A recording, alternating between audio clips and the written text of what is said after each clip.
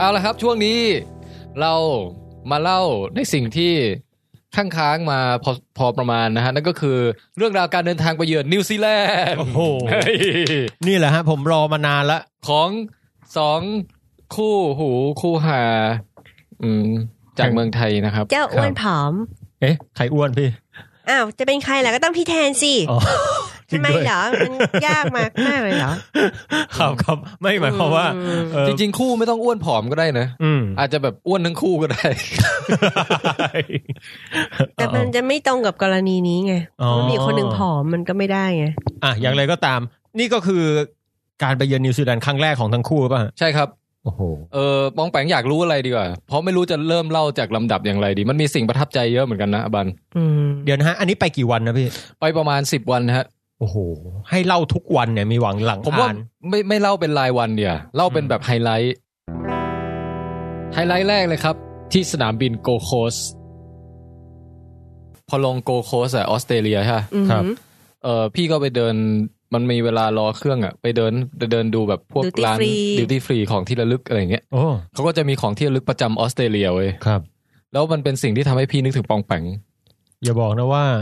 มันคือจะบอกเลยว่ามันร้านดิวตี้ฟรีที่โกโคสเนี่ยนะมันก็จะมีสินค้าอยู่ชนิดหนึ่งเท่านั้นที่พี่แทนแบบเดินป้วนเปี้ยนไปมาแล้วแบบพูดถึงตลอดเวลาว่าปองแปงปองแปงปองแปงนั่นขนาดนั้นเลยพี่มันคือไข่จิงโจ้เว้ยมันคือปองแปงจิงโจ้น่ะโอ้ my god ในที่สุดแต่ก่อนเนี่ยผมเห็นพี่แทนเอามาโพสต์ลงคือมันเป็นสิ่งที่เคยเห็นกันละแต่ว่ายังไม่เคยเห็นของจริงใช่แต่นี่คือของจริงซึ่งเฮียไปเห็นกับตาใช่เห็นกับตาสัมผัสมายังพี่มันมีพลาสติกหุ้มอยู่ก็เลยไม่ได้ แต่ว่าคือมันเป็นอย่างนี้ฮะมันเป็น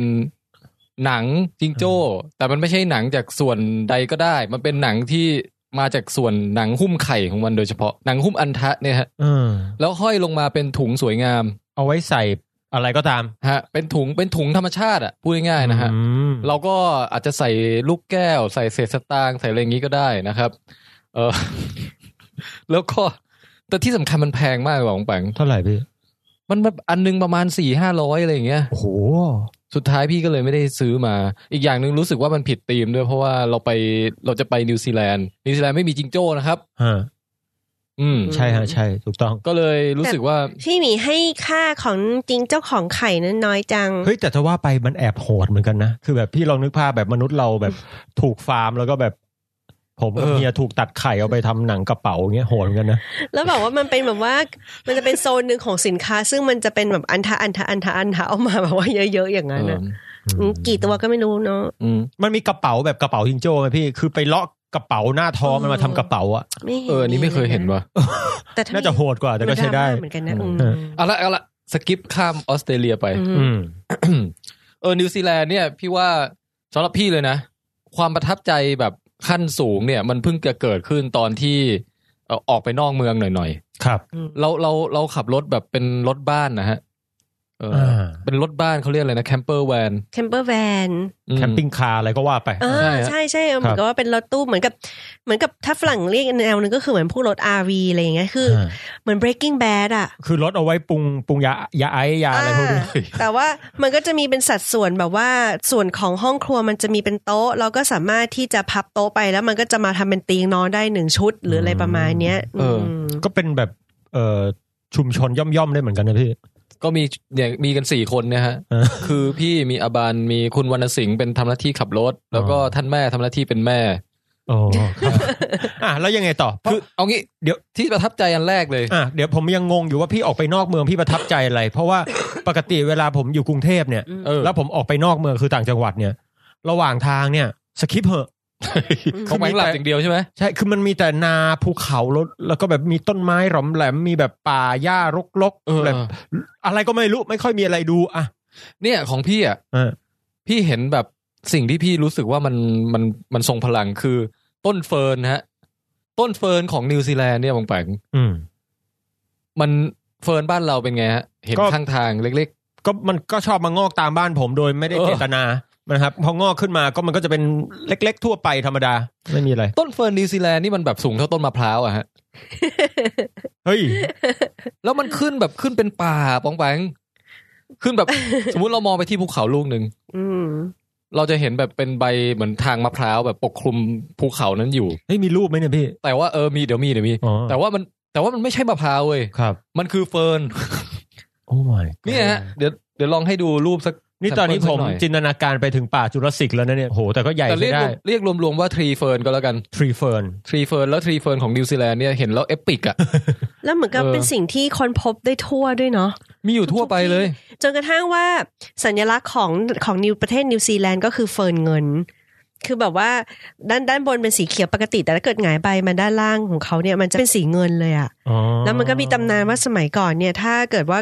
คนชาวเผ่าหลงทางเขาจะใช้วิธีว่าตอนเขาเดินไปเนี่ยเขาจะหงายใบเงินเอาไว้แล้วแสงจันทร์จะเป็นตัวนำทำให้เห็นเองว่า trace หรือที่เขามาเส้นทางเป็นอย่างไรใช่เฮ้ยเหมือนผมเคยเห็นตราของอะไรสักอย่างของนิวซีแลนด์เป็นตรารักบี้เลยมันก็เป็นรูปใบเฟิร์นหรือเปล่าไม่แน่ใจใช่เหมือนกับว่าแม้กระทั่งทีมชาติทีมแบบรักบี้หรืออะไรของเขาก็คือใช้ใบเฟิร์นเงินเนี่ยเป็นสัญลักษณ์ของทีมเหมือนกันแต่เนี่ยปองแปงลองนึกภาพแบบป่าไพรแบบไอ้ตามภาพวาดที่เหมือนโลกยุคดึกดำบรรพ์อ่ะเฮ้ยผมว่านี่มันใช้เป็นโลเคชั่นถ่ายพวกจูราสสิกได้แน่นอนพี่ว่าได้เลยอ่ะคือเรานึกถึงอารมณ์นั้นกันเลยแหละจริงๆแล้วพี่อ่ะชอบมากเพราะว่า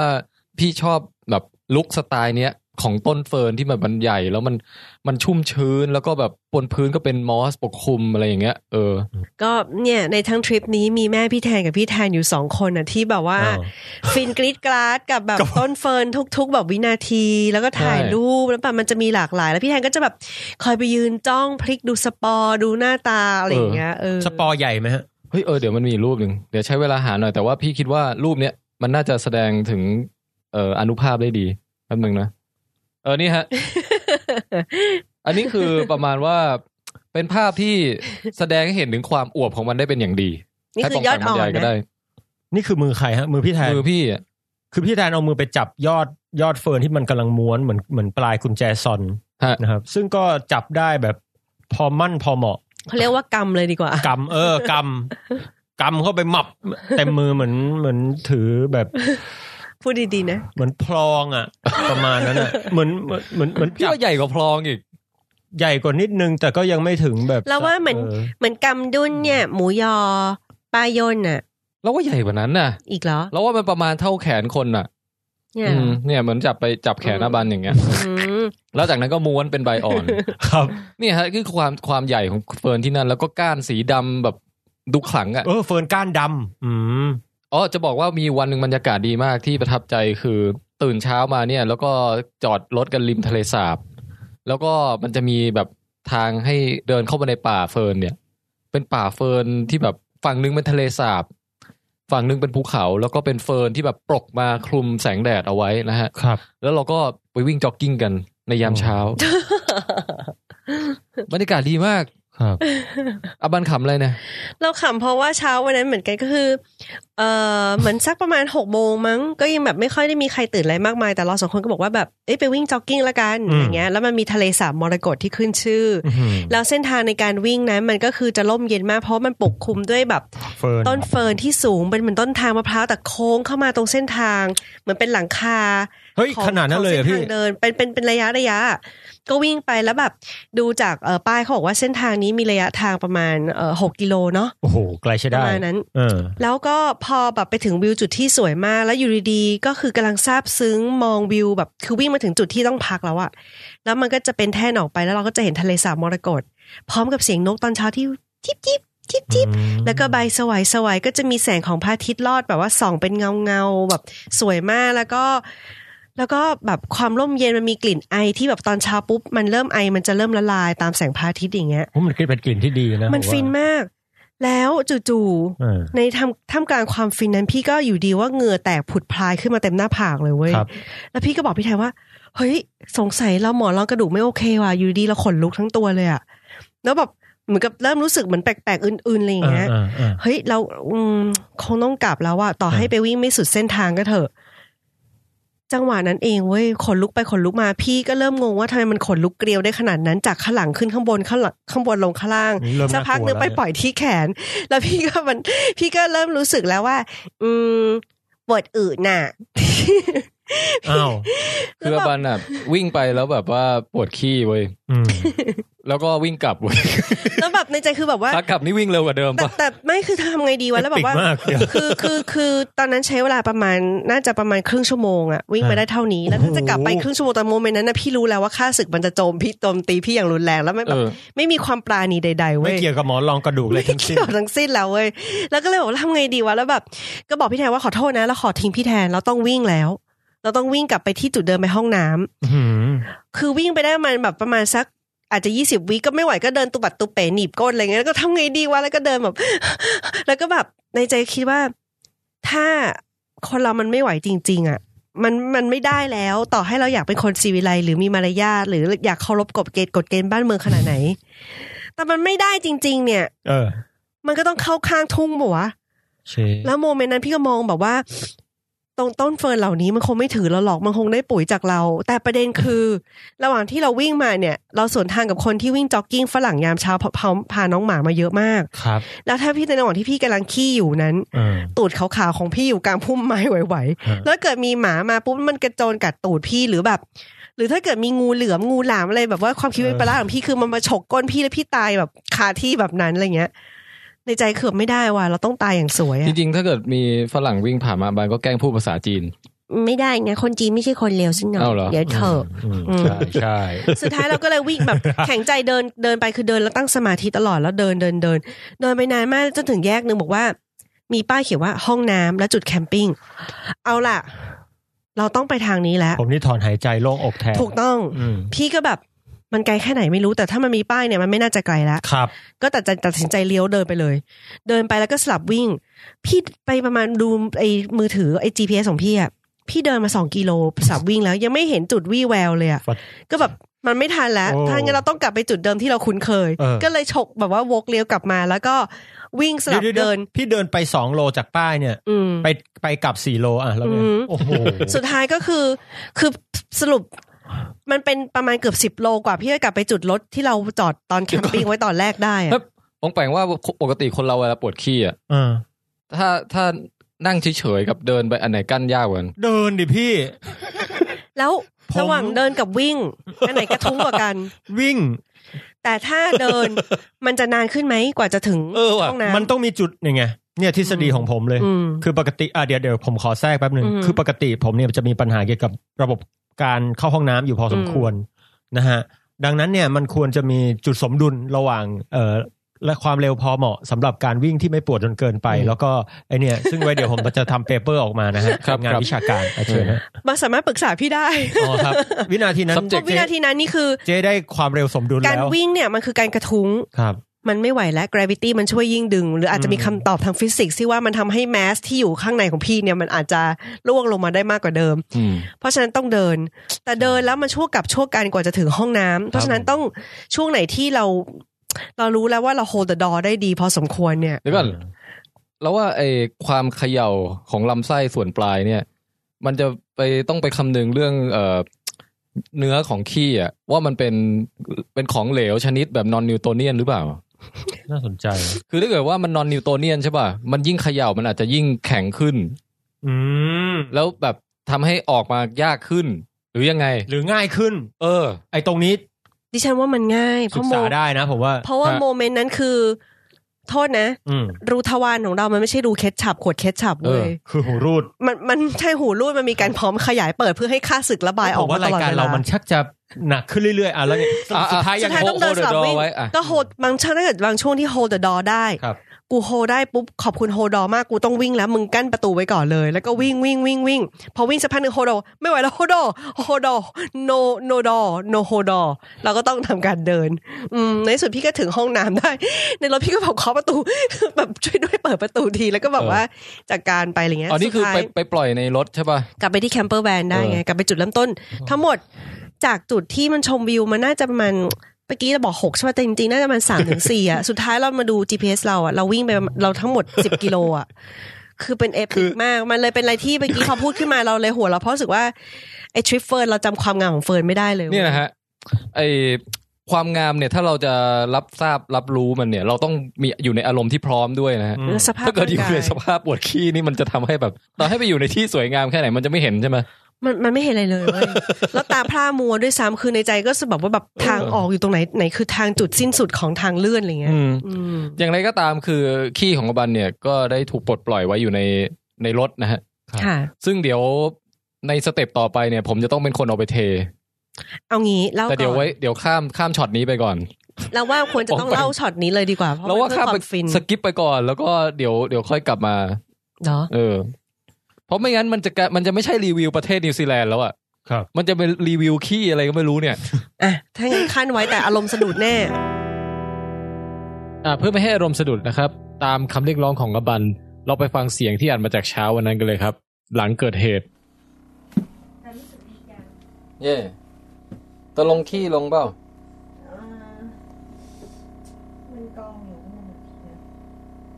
โอเคแค่นี้พอแล้วกันครับสงสารอบันกลับมาการท่องเที่ยวนิวซีแลนด์กันต่อนะฮะ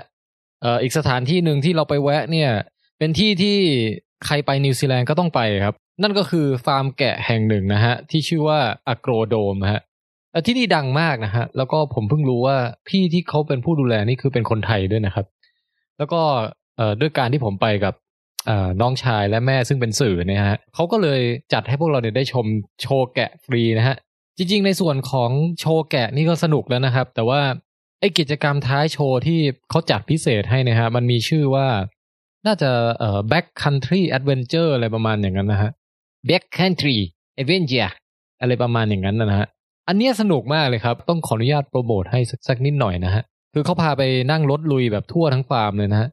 เหมือนรถ AV ใกล้เคียงแต่ใหญ่ขึ้น รถ AV คืออะไรที่เขาเอาไว้ขับกันแบบว่าแอดเวนเจอร์แบบออฟโรดเลยไงนึกออกมาที่แบบเป็นรถคันที่เล็กหน่อยไม่ได้ใหญ่มากประมาณแต่นี่นั่งได้4คนแล้วเขาก็พาเราขับรถอันเนี้ยไปแบบไปตะลุยแบบขึ้นลงเนินแบบเนินแม่งชันมากแม่งขับลงมาแบบว่าผาดโผนมากอ่ะคือเป็นการแอดเวนเจอร์อย่างแท้จริงครับแล้วขับลุยแบบไปออฟโรดแบบว่ามันนะฮะแล้วระหว่างทางที่ขับไปเนี่ยก็ไปเจอฝูงอัลปาก้าบางแปงซึ่งตรงเนี้ยพี่ว่าบางแปงต้องแบบว่าชื่นชอบมากที่บางแปงไปอ่ะผมเป็นสัตว์ผมเป็นไม่ใช่ผมเป็นคนที่ชื่นชอบตัวอัลปาก้ามากเลยนะพี่โดยส่วนตัวเกิดมาเคยเห็นอัลปาก้าอยู่ตามแบบงานเล็กๆน้อยๆไม่บางทีก็ดูสกปรกนิดนึงน่าสงสารแล้วอยู่เมืองไทยอ่ะอัลปาก้ามันดูเป็นสัตว์ไฮโซนะคือหมายถึงว่ากว่าจะได้เห็นมันเนี่ยเราต้องจ่ายตังค์แพงบ้างพอไปเห็นแล้วปุ๊บก็แบบเข้าใกล้ห้ามจับห้ามเข้าใกล้อะไรบ้างโอ้โหไปเจอที่นิวซีแลนด์นะครับอัลปาก้าอยู่ตรงหน้าเนี่ยมันจะเลียตูดเลียจมูกอยู่แล้วเนี่ย แล้วแบบพี่ไปจับขนมันเว้ยเป็นไงนุ่มไหมพี่มันนุ่มแต่ว่ามันเป็นความนุ่มแบบพอเรากดวูบลงไปเนี่ยหายบุ๋มเข้าไปประมาณแบบคืบนึงอะไรเงี้ยจนถึงเนื้อมันอ่ะแล้วพอปล่อยเอามือถอนออกมาขนแม่งเด้งบุ๊บกลับมาคือเป็นความนุ่มที่เด้งมากอ่ะนุ่มเด้งนุ่มเด้งฮะนุ่มเด้งนุ่มเด้งและนุ่มละเอียดกว่าขนแกะด้วยล่ะใช่แล้วก็พี่กับอาบันน่ะก็ได้ไปถ่ายรูปร่วมกับอัลปาก้าในหลากหลายอารมณ์มากเลยเนี่ยเดี๋ยวจะให้บองแปงดูว่ารูปไหน approve ว่าหน้าตาดีบ้างแต่เดี๋ยวนะผมขอแย้งนิดนึงคืออัลปาก้าที่ผมเห็นในเมืองไทยเนี่ยมีสภาพไม่ต่างจากแบบพวกวัวพวกควายอ่ะคือเขาเลี้ยงอยู่ในที่ที่ไม่ค่อยสะอาดแล้วก็สกปรกแล้วก็จริงๆสำหรับผมคือเขาชอบให้ซื้อหญ้าเป็นฟ่อนไปให้อาหารมันอะไรอย่างนั้นน่ะที่ผมเห็นนะอยู่ตามร้านในโชคชัย4ก็มีอยู่ตามตลาดน้ำขวัญเลียมก็มีเดี๋ยวขอแนะนิดนึงได้ไหมฮะเล่าให้ท่านผู้ฟังรู้ว่าจุดที่อยากให้ไปดูสิ่งหนึ่ง Amazing Thailand นะครับก็คือตลาดน้ำขวัญเลียมนะฮะอยู่ตรงไหนอยู่ตรงรามคำแหงไกลๆเลยอะครับเลยเป็นหลักร้อยอะครับตรงนั้นมันจะมีคือขวัญเลียมเนี่ยพี่นึกถึงสัตว์ชนิดไหนพี่นึกถึงควายของเรียมต้องมีควายแต่ว่าควายเนี่ยมันจะเป็นอนุสาวรีย์อยู่1ตัวนอกนั้นจะมีอัลปาก้าจิงโจ้มีเต่ากะลาปากอสอะไรก็ไม่รู้แล้วจะมีศาลเจ้าพ่อมีทีเล็กจูราสสิคพาร์คมียานสตาร์วอร์อยู่ตรงศาลผมงงคือแบบอะไรมาแปลกดีจริงคือไม่มีตีไม่มีอะไรเลยก็ประมาณนั้นนะฮะอันนั้นศาลตลาดน้ำขวัญเลียมอันนี้อัลปาก้าครับอัลปาก้านิวซีแลนด์ครับครับโอ้โหนี่ให้ดูแต่ละตัวที่ไปเจอเฮ้ยมันน่ารักมากเลยอ่ะน่ารักและนุ่มเฮ้ยมันดุไหมพี่ไม่เลยไม่นะแบบมันมีความดุไม่มีความดุร้ายเลยเอ้ยเฮียเข้าไปยืนใกล้กับแบบไม่กลัวมันเตะแล้วสมมติว่าไม่ทำอะไรเลยเวลาให้อาหารอย่างเงี้ยถ้าเป็นแกะหรือเป็นนู่นนี่อะไรเงี้ยมันจะแบบเหมือนกับกินมือเรานิดนึงแต่ถ้าเป็นอัลปาก้าเขาจะกินแบบน้ำลายเขาจะไม่ชุ่มเละมือเราแล้วเวลากินเขากินสุภาพอ่ะ เนี่ยเหมือนแว้นเลยปะพี่เข้าไปถ่ายแบบว่าใกล้มากอ่ะถ่ายเซลฟี่กับอัลปาก้ากันอ่ะเฮียเอาหน้าไปชิดมันแบบเฮ้ยมันดูไม่ดูเฮ้ยแต่เดี๋ยวนะไอตัวนี้แบบผมมันปกอย่างกับแบบแว้นอ่ะนะฮะอันนี้ก็เป็นหนึ่งในประสบการณ์ที่ชอบมากนะไปเจออัลปาก้าเฮ้ยอยากไปอ่ะนุ่มเขาบอกว่าขนอัลปาก้าแพงกว่าขนแกะอีกด้วยนะเพราะว่ามันจะกันหนาวได้ดีกว่านุ่มกว่าละเอียดกว่าแพงฮะเวลาทำความสะอาดนี่ยากกว่าขนแกะด้วยจะต้องเอาผ้าชุบน้ำเนี่ยค่อยๆซับทีละนิดถูไม่ได้ด้วยอย่างเงี้ยเพราะมันจะพังเหรออะไรอย่างนั้นครับอุ้ยป๋องแปงเป็นผู้มีความรู้ในเรื่องขนอัลปาก้าด้วยนี่เฮ้ยแต่เดี๋ยวนะผมรู้สึกขนมันสวยน่ารักน่าเลี้ยงครับ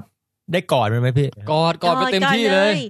คล้องแบบว่าเอาแขนคล้องรอบคอมันเลยกอดเลยมันใจดีตายอัลปาก้าก็ไม่ว่าอะไรไม่ว่าเลยมันก็แค่แบบบางทีมันก็เดินถอยหนีเราบ้างอะไรบ้างแต่ดูไม่ก้าวร้าวอ่ะเป็นสัตว์ที่ดูไม่ก้าวร้าวดูอ่อนโยนน่ะดังสำนวนที่ว่าน่ารักดังอัลปาก้านั่นแหละฮะสำนวนนั่นแหละจริงๆป๋องแปงชอบอัลปาก้านี่เคยใช้ชื่อใน Facebook เป็นอัลปาก้ารู้ด้วยถูกต้องครับโอ้โหแต่เนี่ยแหละคือมันน่าสนใจตรงที่ว่าจริงๆแล้วโดยธรรมชาตินิวซีแลนด์อ่ะจะไม่มีสัตว์ใหญ่เลยไม่มีช้างมันเป็นเกาะที่อยู่ห่างไกลออกไปจนกระทั่งว่ามันไม่มีสัตว์เบ้ออะไรไปถึงเลยอะครับหมายถึงสัตว์เลี้ยงลูกด้วยนมอะนะแม้กระทั่งอัลปาก้าก็ไม่มีก็คือหมายว่าโดยธรรมชาติอะไม่มีเลยมีสิ่งที่ไปถึงคือนกเพราะนกมันบินไปได้ครับแต่ว่าพวกแม้กระทั่งหนูก็ไปไม่ถึงตามธรรมชาติแม้กระทั่งกระต่ายอะไรหรือพวกสัตว์มาซูเปียลอย่างที่ออสเตรเลียมีอ่ะก็ไม่มีเลยไม่มีอะไรเลยแสดงว่านิวซีแลนด์ดั้งเดิมมีแต่นกเลยมีแต่นกกับพวกกิ้งก่าพวกปลาพวกอะไรอย่างเงี้ยฮะแล้วก็แต่ว่ามีสัตว์เลี้ยงลูกนมเพียงหนึ่งเดียวที่ไปถึงนิวซีแลนด์ด้วยตนเองอุ้ยเป็นความภาคภูมิใจไม่คนนี่ไม่นับฮะถ้าไม่นับคนเดียวแมวลูกด้วยนมเหรอพี่ใช่แมวไม่ใช่ครับปลาวาฬไอ้ไม่นับสัตว์น้ำครับไม่นับสัตว์น้ำเอาสัตว์บกสัตว์เลี้ยงด้วยนมบกผมขอทายตัวเดียวครับหมายังไม่ใช่ครับยอมแล้วครับค้างคาวครับมันบินได้นี่ใช่แล้วก็เนี่ยแหละเพราะฉะนั้นตัวอื่นๆเนี่ยที่ไม่มีปีกบินไปไม่ถึงเนี่ยก็ไม่ไปโผล่เลยจนกระทั่งคนเนี่ยแหละเป็นคนเอาไปปล่อยนะฮะซึ่งตอนนี้เนี่ยประชากรแกะน่าจะเยอะกว่ามนุษย์แล้วบนเกาะนิวซีแลนด์นะฮะมันเป็นเกาะเหรอฮะนิวซีแลนด์เป็นเกาะฮะเกาะที่อยู่ห่างไกลออกไปมากเลยแหละแล้วมันใหญ่ไหมพี่นิวซีแลนด์เนี่ยคิดว่าใหญ่กว่าภูเก็ตนะ ผมว่าใหญ่เกือบเท่าประเทศไทยมั้งแต่เป็นเกาะไม่รู้แต่ว่าประชากรทั้งประเทศมีแค่4 คนเองเอ้ย ทั้งประชากรทั้งประเทศมีแค่4 ล้านคนเองถูกไหมประชากรน้อยนะครับ4 ล้านใช่ไหมเราไม่รู้ประมาณนั้นแหละประมาณนั้นเนาะกีวีไหมนกกีวีนกกีวีพี่ไปนิวซีแลนด์รอบเนี้ยพี่ได้เห็นนกกีวีของจริงฮะครับซึ่งถามว่าตอนที่ยังไม่ได้เห็นมันเนี่ยรู้สึกว่ามันน่าดูมากไหมนกกีวีเนี่ยก็ไม่ได้รู้สึกขนาดนั้นนะใช่เพราะผมเองก็เห็นอยู่ตามรูปเห็นอะไรเขาเรียกเห็นอยู่บนตลับน้ำยาขัดรองเท้าใช่ใช่ใช่พี่ว่าซึ่งไม่รู้เกี่ยวยังไงนะแต่พี่ว่าของบางอย่างอ่ะมันต้องมีสตอรี่ประกอบแล้วมันถึงจะรู้สึกว่าน่าดูฮะซึ่งพอพี่ไปอ่านความรู้เสริมเกี่ยวกับเรื่องนกกีวีเนี่ยพี่รู้สึกว่าเฮ้ยเจ๋งว่ะมันมีอะไรแบบมีการปรับตัวที่แปลกประหลาดทางวิวัฒนาการอะไรหลายอย่างมากนกกีวีเนี่ยนะใช่นกกีวีเนี่ยก็มันก็เดี๋ยวนะเอาความรู้ผมนะใช่มันก็คือนกที่ใกล้สูญพันธุ์ชนิดนึงนะแต่คือเพราะส่วนหนึ่งที่มันใกล้สูญพันธุ์ก็เป็นเพราะมันบินไม่ได้คือที่รู้จักดีที่สุดคือมันเป็นนกที่บินไม่ได้คือเกิดเป็นนกแต่บินไม่ได้อะตัวเนี้ยใช่แค่นี้แหละที่ผมรู้เหมือนนกกระจอกเลยเนาะนกกระจอกเทศเลยเนาะใช่ประมาณนั้นแต่ไอตัวนี้ท่าทางจะเนื้ออร่อยนะถ้าผมเข้าใจไม่ผิดอันนี้พี่ก็ไม่แน่ใจว่ะแต่ว่าอย่างนี้คือถูกต้องจุดเด่นที่สุดของมันคือเป็นนกที่บินไม่ได้ฮะซึ่งวันนี้เนี่ยพี่ได้เตรียมเรื่องราวเกี่ยวกับนกที่บินไม่ได้มาเล่าให้ฟังแบบโดยภาพใหญ่ของโลกประวัติศาสตร์โลกเลยทำไมจึงมีนกที่บินไม่ได้เกิดขึ้นแล้วมันมีอะไรบ้างแล้วมันเชื่อมโยงกันอยู่ไงเดี๋ยวยกไว้ก้อนนี้เป็นก้อนเดียวกันไว้ทีหลังครับนะฮะแต่ว่าณตอนนี้จะแค่เล่าเรื่องกีวีให้ฟังก่อนโดยตัวของกีวีเองเนี่ยถามว่ามันบินไม่ได้แล้วมันมีความแปลกประหลาดจากนกธรรมดาไงปีกเนี่ยขดเล็กปุ๊บลงไปกลายเป็นจุด ตัวมันเนี่ยกลายเป็นแค่เป็นก้อนกลมๆก้อนหนึ่งนึกภาพทรงโดราเอมอนนะฮะเดี๋ยวนะแล้วปีกมันเล็กที่ว่าเล็กนี่ประมาณไหนอะพี่เล็กแบบมองภายนอกไม่เห็นนะฮะคือมองไปที่ขนอย่างอื่นคุมหมดเป็นก้อนกลมๆฟูๆก้อนหนึ่งคืออาจจะไม่ถึงขั้นเล็กเป็นจุดแต่ว่ามันเล็กจนมองไม่เห็นเหมือนกับแบบซ่อนอยู่ข้างในแบบต้องไปลื้อดูอะไรอย่างเงี้ยถึงจะเห็นปีกนะฮะมันกลมๆฟูๆแล้วรูปทรงเหมือน BB-8 เหมือนโดราเอมอนอะไรอย่างเงี้ยนะอันนี้ให้ดูรูปนกกิวีฮะครับกลมมากเลยอ่ะใช่แล้วก็ปากมันจะเป็นเหมือนแท่งดินสอยาวๆออกมาครับแล้วก็ถ้าสังเกตนะฮะบริเวณรอบโคนปากมันเนี่ยจะมีหนวดออกมาหนวดเหมือนหนวดแมวอะฮะครับแต่ฟูรอบทิศทางเลยแล้วดวงตาของมันจะเล็กๆครับนะฮะซึ่งตรงเนี้ยเป็นหนึ่งในลักษณะเด่นของพวกสัตว์ที่หากินตามพื้นและหากินกลางคืนมันหนูอะไรอย่างเงี้ยใช้หนวดเหรอก็คือว่ามันไม่ต้องสายตามันไม่ต้องใช้มากเพราะว่ามันอยู่ในที่มืดครับจริงๆมีผู้ที่อยู่ในที่มืดแล้วก็ใช้สายตาแบบเน้นหนักมันจะไปอีกทางนึงอันนั้นคือพวกนกคู่พวกอะไรอย่างงี้ตาโตคือจะตาโตแบบเบ้อไปเลยอ่ะครับนะฮะแต่อันนี้คือแบบเฮ้ยไม่ใช้สายตาแต่มาเน้นทางอื่นอันนี้หนวดเหรอฮะหนวดครับหนวดเป็นยืดๆออกมาเนี่ยเพื่อรับสัมผัสจะได้แบบคลำเหมือนเป็นคลำทางอะไรอย่างเงี้ยแล้วก็ได้กลิ่นที่ดีด้วยทีนี้เนี่ยฮะไอ้ตรงเรื่องกลิ่นเนี่ยน่าสนใจมากเขาไปเช็คอะไรรหัส DNA ของตัวนกกิวีเนี่ยพบว่ายีนที่เอาไว้เกี่ยวข้องกับการมองเห็นสีสันอะไรต่างๆเนี่ยครับมันมีแบบว่าโค้ดที่รหัสแบบผิดเพี้ยนไปหมดเลยคือแบบเจ๊งไปแล้วอ่ะพูดง่ายคือไม่สามารถมองเห็นสีได้แล้วใช่หรือเห็นสีน้อยลงแต่ไอ้ส่วนที่แบบกลับมีรหัสเพิ่มเติมขึ้นมาแบบเป็นยีนใหม่ๆรายละเอียดเพิ่มเติมมาเยอะเลยคือส่วนของการดมกลิ่นทำไมผมถึงรู้ไหมเพราะว่าหนวดอย่างเดียวอ่ะดูมันไม่ค่อยช่วยว่ะพี่ใช่อันนี้อาจจะแบบเป็นเสริมๆหน่อยคือต่อให้ผมไว้หนวดจนยาวคือตอนนี้ก็เริ่มยาวแล้วนะแต่ต่อให้มันยาวแค่ไหนเนี่ยมันก็คงทำให้ชีวิตผมตอนกลางคืนเนี่ยไม่ได้ช่วยมากอะพี่นึกออกป่ะก็ระดับนึงอะแต่ก็แบบอาจจะไม่ถึงขั้นเซอร์ไวฟ์ว่ะนี่ดูฮะจมูกมันเนี่ยที่น่าสนใจก็คือว่าวิธีหากินมันพี่ไปเห็นกับตาตัวเองเนี่ยนะคือมันจะเอาปากกับจิกปักลงไปในพื้นปากยาวๆของเขาเนี่ยนะฮะเพื่อจะดูว่ามีตัวแมลงมีอะไรอยู่เปล่าแล้วก็ดึงขึ้นมากินอย่างเงี้ยแล้วดังนั้นเนี่ยวิธีดีเทคแมลงของมันอ่ะคือรูจมูกซึ่งรูจมูกเนี่ยอยู่ตรงโคตรปลายสุดของจะงอยปากมันนะฮะครับผมคือเนี่ยอยู่ตรงเนี้ยฮะ คือนึกภาพแบบเป็นแท่งดินสอออกมายาวๆแล้วก็รูจมูกเนี่ยคืออยู่ตรงปลายดินสออย่างนั้นอ่ะแล้วเวลาเขาปักดินเขาหายใจออกเหรอมันคงมีวิธี คือเขาก็ไอ้นกตัวที่เขาเลี้ยงไว้ก็มีอยู่ตัวนึงนะเขาบอกว่าเวลามันหากินอ่ะมันชอบมีดินอุดรูจมูกมาแล้วก็เขาต้องมาแคะให้มันอะไรอย่างเงี้ยครับเขาเลยบอกว่าแบบปกติเขาจะปล่อยคืนกับธรรมชาติแต่ตัวเนี้ยมีปัญหาแคะดินออกเองไม่ได้เจ้าหน้าที่เลยต้องคอยช่วยแล้วก็เลยรับเลี้ยงเอาไว้น่ะก็อันที่น่าสนใจคือมีรูจมูกอยู่ปลายปากนะฮะอันนี้ผมเฉยๆนะเพราะพวกหมาพวกอะไรก็รูจมูกอยู่ตรงปลายเหมือนกันใช่แต่ว่าถ้าเราไปดูในนกอ่ะบรรดานกมันจะสลับกันคือนกปกติจมูกมันจะอยู่ชิดลูกตาเลยเฮ้ยเหรอครับประมาณนั้นฮะแล้วก็ไม่เคยสังเกตแล้วก็แต่ไอตัวเนี้ยรูจมูกมันกระเถิบมาอยู่สักปลายเพราะว่ามันเอาไว้ดมไออะไรต่างๆที่อยู่ใต้ดินไงจริงๆพวกนกเนี่ยปกติปากมันจะแบบเรียบไปเลยไม่รู้จมูกมันอยู่ไหนเหมือนกันนะพี่ไม่เคยสังเกตฮะแล้วก็แต่ก็ไกด์ที่เขาพาไปดูนี่เขาก็บอกว่าจริงๆนกกีวีเห็นปากยาวๆเนี่ยเป็นนกที่ปากสั้นที่สุดในโลกนะถ้าเกิดว่าตามหลักเนี่ยเขาต้องนับตั้งแต่จะงอยปากเริ่มนับตั้งแต่รูจมูกเป็นต้นไปเพราะฉะนั้นถ้านับแบบนั้นเนี่ยกีวีถือว่าปากสั้นที่สุดก็มองเขาบอกว่าแบบรู้ไหมว่านกกีวีเป็นนกที่มีแบบ shortest beak in the world คือ beak คือใช้คำแปลว่าจะงอยแล้วก็เลยฮะก็เห็นมันยาวเป็นคืบอะไรเงี้ยเขาว่าไม่รูจมูกมันอยู่ตรงปลายแล้วให้ดูคือแบบเหมือนกับหลักไม่กี่มิลจนถึงปลายปากเองอ่ะครับแล้วก็ดังตะไบทีเดียวออกหมดเลยอ่ะประมาณนั้นไอ้กล้ามเนื้อหน้าอกที่เอาไว้ซัพพอร์ตปีกอะไรนี่ก็หายหมดนะฮะอกหย่อนยานอกหย่อนไม่คืออกยุบเงี้ยเหรอคือปกตินกแม้กระทั่งไก่เนี่ยซึ่งไม่ค่อยบินแล้วมันก็ยังมีอกครับต่อมันก็ยังมีอกที่อบอุ่นเพราะว่ามันต้องมีแบบเอาไว้ให้เป็นกล้ามเนื้อสำหรับกระพือการบินน่ะแต่ไอ้พวกนี้มันก็จะไอ้เส้นไอ้แผงกระดูกที่เอาไว้ให้เป็นกล้ามเนื้ออกเนี่ยเหมือนอาโนอย่างนั้นนะฮะมันก็จะหดหายไปไม่ต้องมีแล้วไอ้กระดูกตรงเนี้ยอะไรทำนองนี้นะฮะแต่ว่าที่น่าสนใจคือการที่มันมาอยู่กับพื้นดินมากๆขึ้นเรื่อยๆแล้วไม่ต้องบินเนี่ยทำให้ว่ามันไม่ต้องคำนึงเรื่องน้ำหนักอะไรต่างๆมากถ้าบงแปงจะบินเนี่ย แน่นอนคือปองแปงต้องโครงสร้างเบาถูกไหมครับกระดูกอะไรต้องพรุนพรุนนะฮะมีอีกเรื่องที่คนนึกไม่ค่อยถึงว่าเกี่ยวข้องกับการบินด้วยคือเรื่องไข่ฮะคือหมายถึงเอกหรือเอกครับเอกอ๋อเอกโอเคคือนกตัวเมียถ้าเกิดมันจะบินได้แล้วมันตั้งท้องมีอุ้มไข่ไปด้วยเนี่ยมันก็หนักเหมือนกันนะนั่นน่ะสิแต่ว่ากีวีเนื่องจากมันไม่ต้องบินเนี่ยเวลามันออกไข่มันสร้างไข่ในท้องตัวเองเนี่ยฮะมันสามารถสร้างใหญ่เท่าไหร่ก็ได้ฮะเพราะฉะนั้นนกกีวีเนี่ยจึงเป็นนกที่ขึ้นชื่อว่าไข่ใหญ่ที่สุดเฮ้ยไม่ใช่ไข่นกกระจอกเทศเหรอพี่ไม่เทียบกับไซส์ร่างกายเทียบอัตราส่วนนะฮะไข่ในที่นี้คือเอกซึ่งลองดูรูปนี้ครับโอ้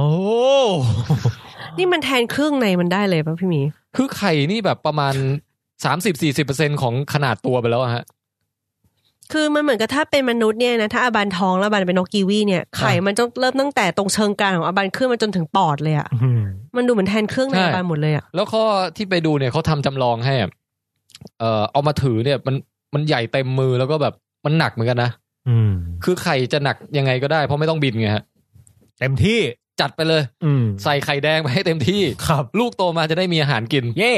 แล้วเบ่งออกมาไม่เจ็บเหรออันนี้ต้องไปวิวัฒนาการรูตูดให้ขยายเพิ่มอีกที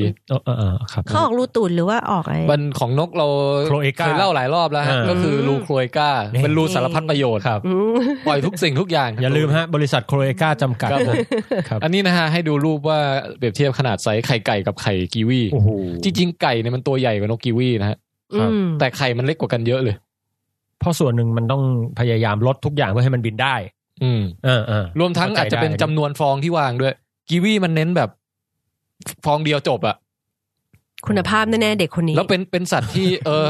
เป็นสัตว์ที่แบบว่าไม่ต้องเสี่ยงทุกอย่างไม่ต้องเน้นปริมาณเน้นคุณภาพคือลูกน้อยมีตัวเดียวพอแต่เลี้ยงอย่างดีนะฮะแล้วเกิดแก่เจ็บตายเนี่ยอายุยืนนะฮะนกกีวีตัวนึงอยู่ได้แบบ30 ปีอะไรเงี้ยโอ้ก็นานนะสับนานกว่าแมวอีกเป็นอยู่ได้อายุยืนกว่าหมาแมวอ่ะแล้วพ่อนกแม่นกก็คือรักเดียวใจเดียวด้วยใช่ที่เราอ่านมาก็เจออย่างนั้นจะอยู่ช่วยกันผัดกันเลี้ยงลูกตอนแม่กีวีเหนื่อยมากแล้วก็จะไปพักพ่อกีวีก็จะมากกลูกให้แทนนั่นมันเพนกวินเปล่าก็เขาเล่าอย่างนี้อันนี้ก็เป็นความรู้ที่ได้มาฮะก็คือถือว่าเป็นนกที่มีชีวิตที่น่าสนใจแล้วก็ดูการเลี้ยงของเขาเนี่ยเขาเลี้ยงแบบซีเรียสมากเลยบางแพงครับคือมันเป็นนกกลางคืนใช่ไหมหากินแบบแสงน้อยมากอะไรอย่างเงี้ยเข้าโซนที่แบบเป็นเลี้ยงนกกีวีอ่ะจะเป็นห้องมืดหมดเลยเข้าไปปุ๊บห้ามถ่ายรูปห้ามอะไรทั้งสิ้นแล้วเป็นห้องมืดแบบต้องพูดเบามืดประมาณโรงหนังอ่ะองแปงแล้วคือเข้าไปปุ๊บเนี่ยมันก็ต้องปรับสายตาสักประมาณเป็นนาทีเหมือนกันอ่ะกว่าจะมองเห็นว่าอะไรอยู่ตรงไหนแล้วก็จากนั้นก็ต้องไปเล็งดูว่าเฮ้ยกีวีมันอยู่ตรงไหนวะเล็งหาแบบนานมากกว่าจะเจอใช่เพราะมันเป็นตู้กระจกใช่ไหมแล้วมันจะมีเหมือนกับมีไฟแต่ไฟแบบดิมมากๆเป็นสีแบบแดงนิดเดียวเท่านั้นอะไรเงี้ยแล้วบอกว่าอย่างที่คุณ the kiwi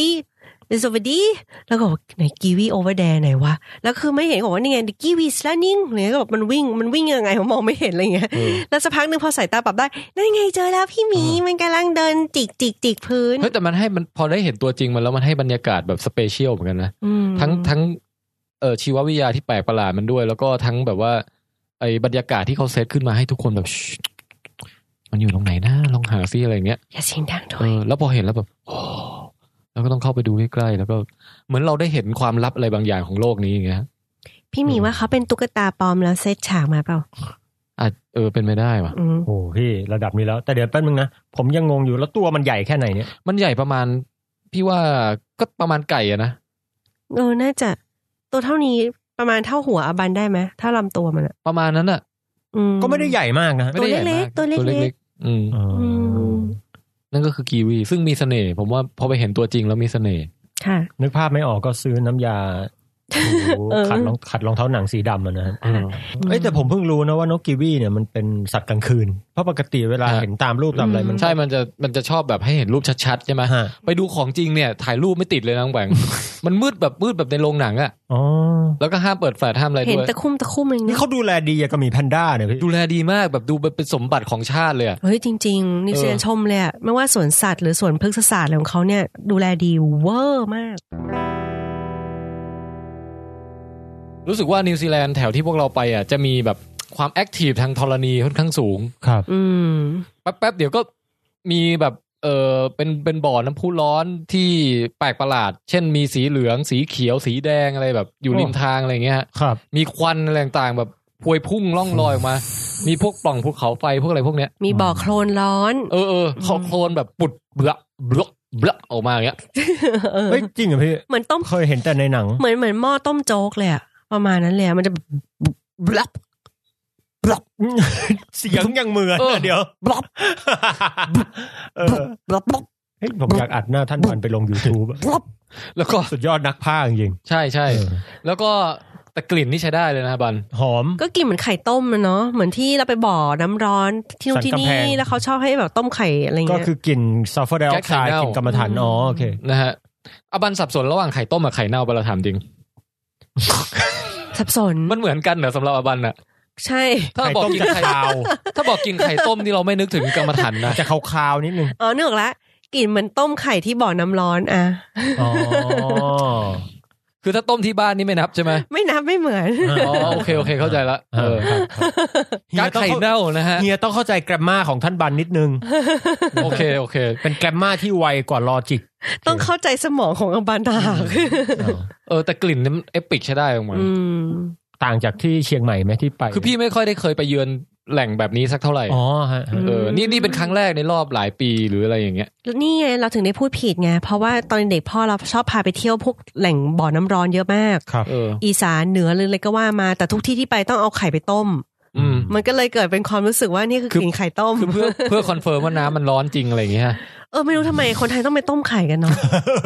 ใช่ป่ะไม่เข้าใจประเทศญี่ปุ่นนี่มันมีไหมออนเซ็นแล้วให้ต้มไข่ผมว่าไม่มีหรอกบ้านเราคือแบบไหนๆมันร้อนละอ่ะมันอย่างอื่นต้มมันอาจจะไม่สุกพอแต่ไข่เนี่ยมันต้องได้แน่เลยผมว่าไข่มันต้มง่ายลวกๆอะไรเงี้ยเนาะ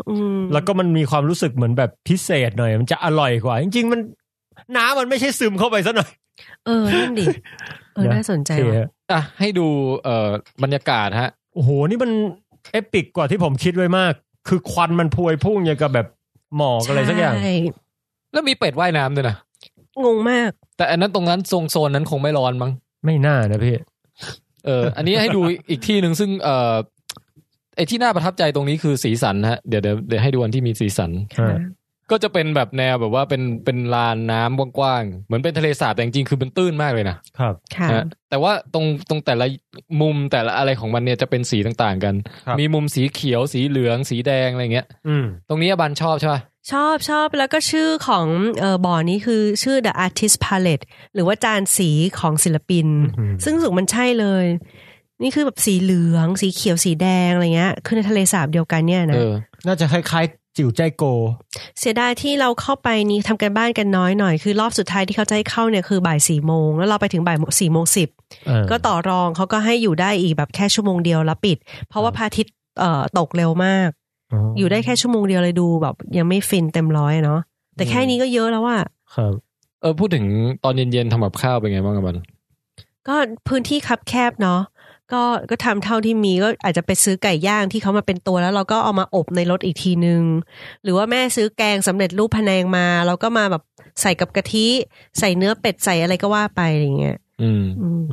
ผมถามนิดนึงได้ไหมไปนิวซีแลนด์ได้กินเนื้อแกะไหมฮะพี่กินวันแรกกินแบบมีย่างก็มีแล้วก็มีแบบว่าเป็นอบก็มีรสชาติอร่อยฮะรสชาติมันจะมีความแบบเหมือนเนื้อวัวที่มีกลิ่นพิเศษแปลกออกไปแล้วสำหรับคนชอบรับประทานเนื้อเนี่ยรู้สึกว่าอร่อยมากนะฮะผมนี่เป็นคนชอบกินอะไรอย่างนี้มากเลยนะเหรออยากกินดูสักครั้งจริงๆถ้าเอาปาก้าเขาเอามากินผมก็จะลองกินดูแง่มันน่ารักนะแกะไม่น่ารักกับพี่ก็พี่ไม่กินแกะด้วยไงอ๋อครับแต่ว่าหมูไม่น่ารักเอานี่เว้ยพูดเรื่องสัตว์ที่ไปเจอที่ไปเจอนกตุ๋ยด้วยชื่ออย่างนี้จริงนกท้องถิ่นนะเขาเรียกว่าทุย TUI ทุยครับพี่ก็เลยจำมาว่ามันเป็นนกตุ๋ยเว้ยพี่ก็เลยคิดว่าผมแปลงน่าจะชอบไหนว่าแล้วเชียวซึ่งนกตุ๋ยเนี่ยมันสวยนุ้ยครับเดี๋ยวนะให้ดูรูปทีเรื่องแบบนี้นึกถึงผมซะงั้นนี่นกตุ๋ยดูดิเฮ้ยสวยพี่มันจะมีผ้าบันคอแบบหยุยๆแบบ เป็นริ้วสวยงามอ่ะแล้วก็มีแบบเหน็บ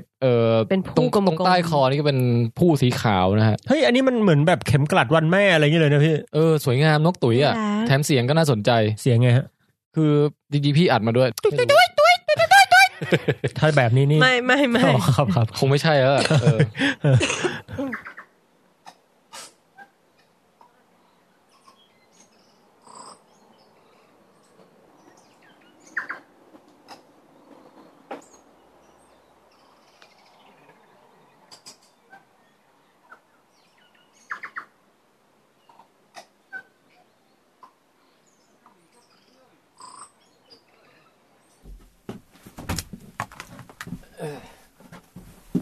เมื่อเช้าเราเจอนกตุ๋ยด้วย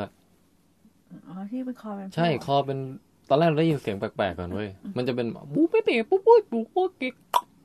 มันจะลงท้ายด้วยเนี่ยบู๊เป๊ะปุ๊บกิ๊กโกเนี่ยแล้วก็เราก็เดินออกเป็นนกอะไรวะร้องแปลกจังมองเลยเฮ้ยนี่มันนกตุ๋ยนี่ว่าแล้วแบบตรงคอมีผู้ขาวๆอ่ะแล้วก็ใช่เลยนี่นกตุ๋ยแน่นอนจากนั้นเราก็เห็นตัวมันด้วยแหละแล้วก็เห็นตัวเมียน่ะมาซึ่งผอมกว่าตัวผู้เยอะเลยเหมือนเรากับอบันเงี้ยแล้วก็ตัวเมียผอมกว่าตัวผู้อ๋อใช่เฮ้ยสลับกันเนี่ยอันนี้ไม่สลับกันเลยไม่มีอะไรแล้วก็ตัวเมียมันก็กระโดดมาฟังตัวผู้ร้องเพลงด้วยล่ะเหรอใช่ตัวผู้ก็ทำตัวพองอยู่เลยแล้วได้ถ่ายวิดีโอไหมไม่ถ่ายไม่เห็นมันอยู่ในพุ่มไม้เอาตัวผู้โชว์เลยเหรอแต่ว่าสักพักมันก็บินไปเลยไม่รู้ว่ายังไงต่อไม่รู้ว่าจีบสำเร็จป่ะแต่ก็คือตัวผู้นั้นเป็นเสียงร้องเพลงจีบสาวเหรอคือการร้องเพลงก็มีอยู่แค่2อย่างคือไล่ตัวผู้ตัวอื่นกับจีบสาวแล้วอาจจะมีอีกอย่างนึงคือเรียกลูกอะไรเงี้ยบอกอย่าไปไหนไกลเลยพวกประมาณอย่างนั้นแหละแต่ว่าจากกรณีนี้ก็คือน่าจะจีบสาวสินะใช่แล้วได้จะอัดวิดีโออัดเสียงไหมเราพยายามอัดเสียงแต่ก็ไม่รู้อัดเข้าหรือเปล่านะเช็คสิว่ามีเสียงอะไรนั่นไหมเอาไปฉายเลยใช่ไปทายเดี๋ยวไหนอยากฟังไหนๆก็พูดเรื่องเสียงนกแล้วนะครับอันนี้เสียงจากเช้าอีกวันหนึ่งฮะที่เราตื่นมาริมทะเลสาบแล้วก็เจอฝูงนกน้ำมากมายนะครับทั้งไม่รู้จะเรียกอะไรทั้งเป็ดทั้งห่านทั้งหงส์นกนางนวลอะไรมาแบบสารพัดนะครับก็เลยเก็บรวบรวมเศษขนมปังอะไรต่างๆนะครับไปให้อาหารมันกันฮะ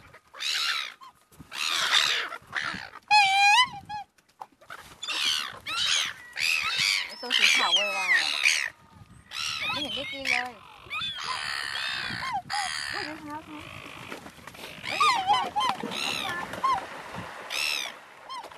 ไอ้ตัวนี้ดุอ่ะกัดกันเหรอมันหนีบตูดไว้เลยอ่ะไม่ยอมปล่อยเลยไอ้ตัวเนี้ยปิ้ว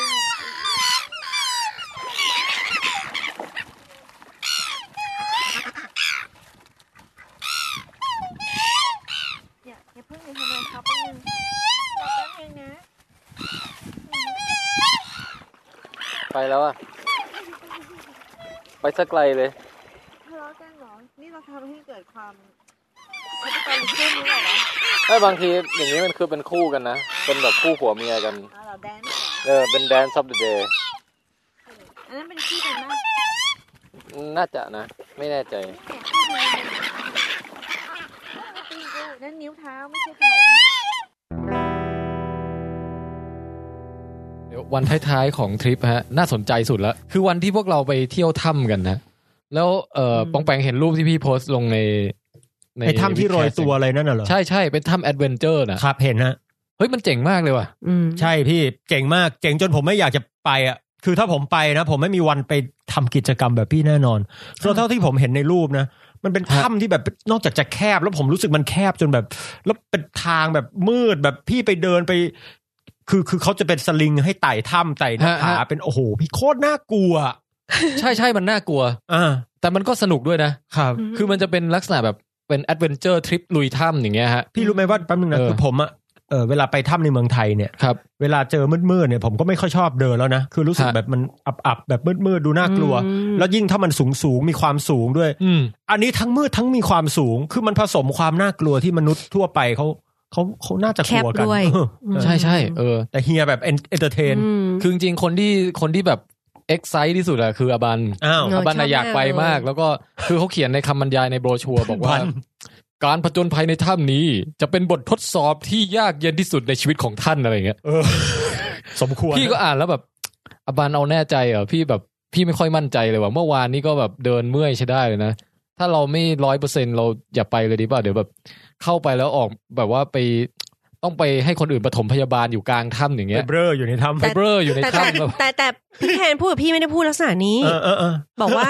อาบันมันต้องไต่หน้าผาเยอะมันต้องพลังกริปคือกริปคือข้อมือการเกาะเกี่ยวข้อมือต้องแข็งแรงแล้วอาบันเปิดขวดน้ำยังไม่ค่อยได้เลยนั่นไงแล้วเราต้องเปิดให้ตลอดอ่ะแล้วแบบ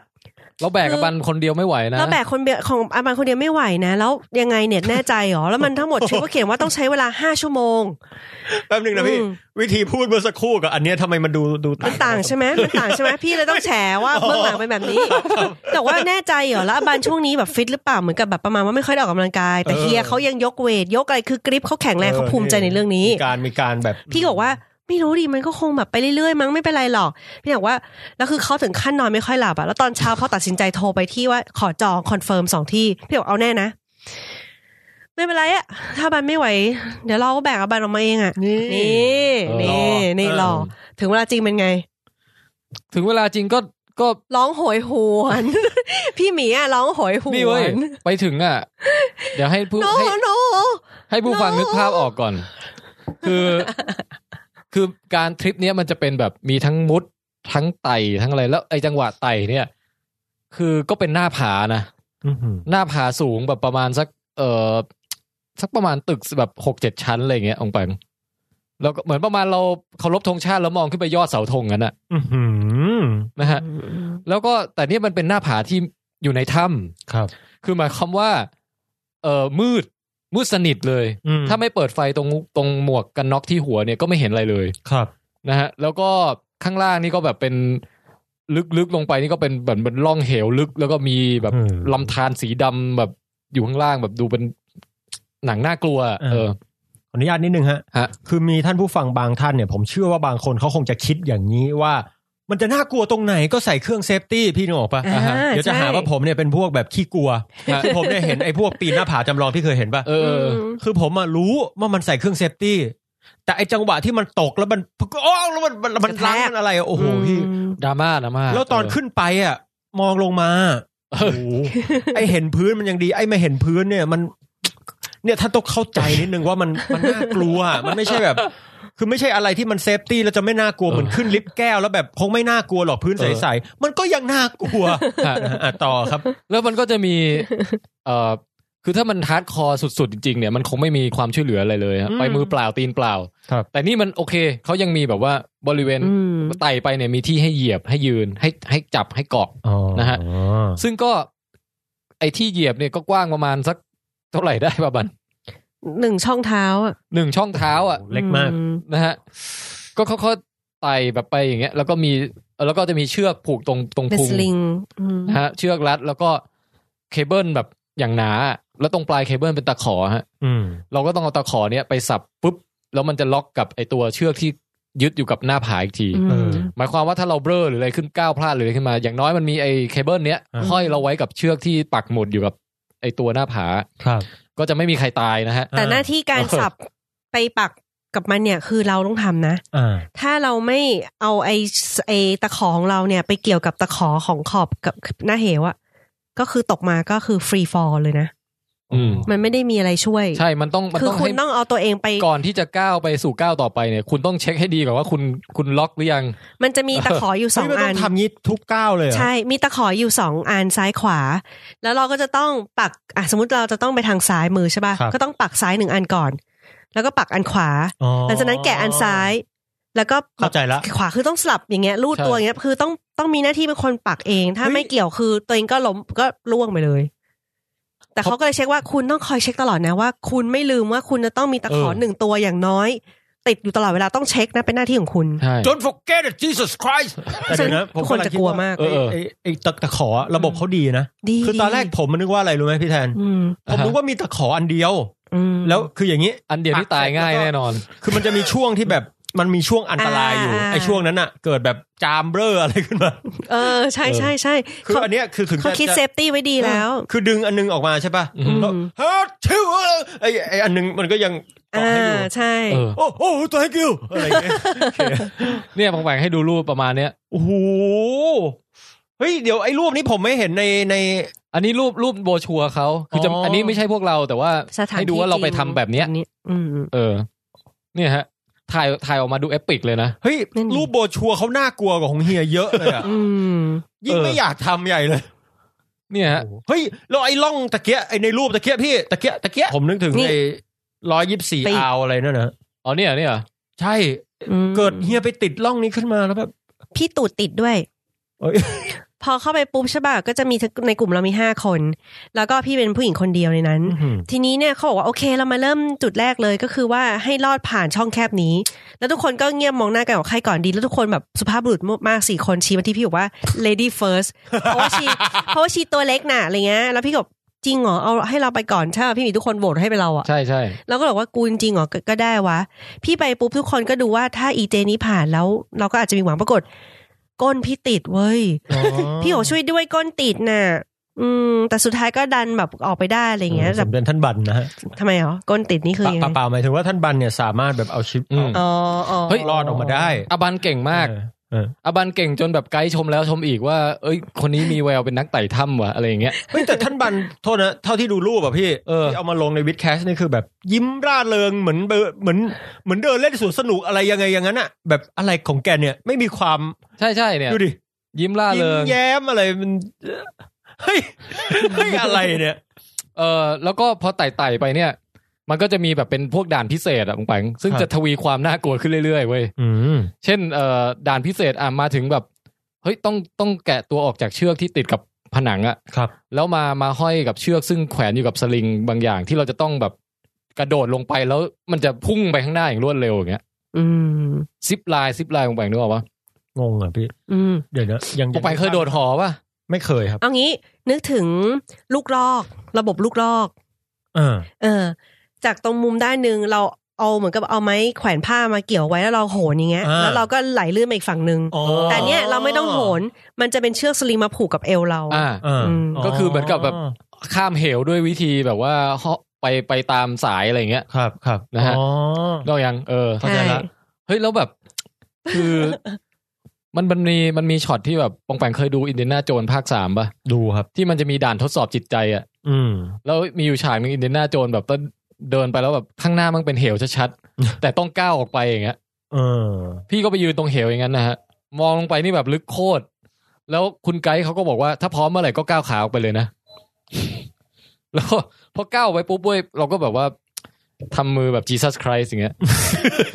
แล้วก็ก้าวขาออกไปแล้วก็ตกเหวไปเลยเว้ยเพียงแต่ว่าตกไปนิดเดียวอ่ะมันก็จะเชือกมันจะลังไว้ไงจากนั้นเราก็พุ่งตัวไปต่อว้า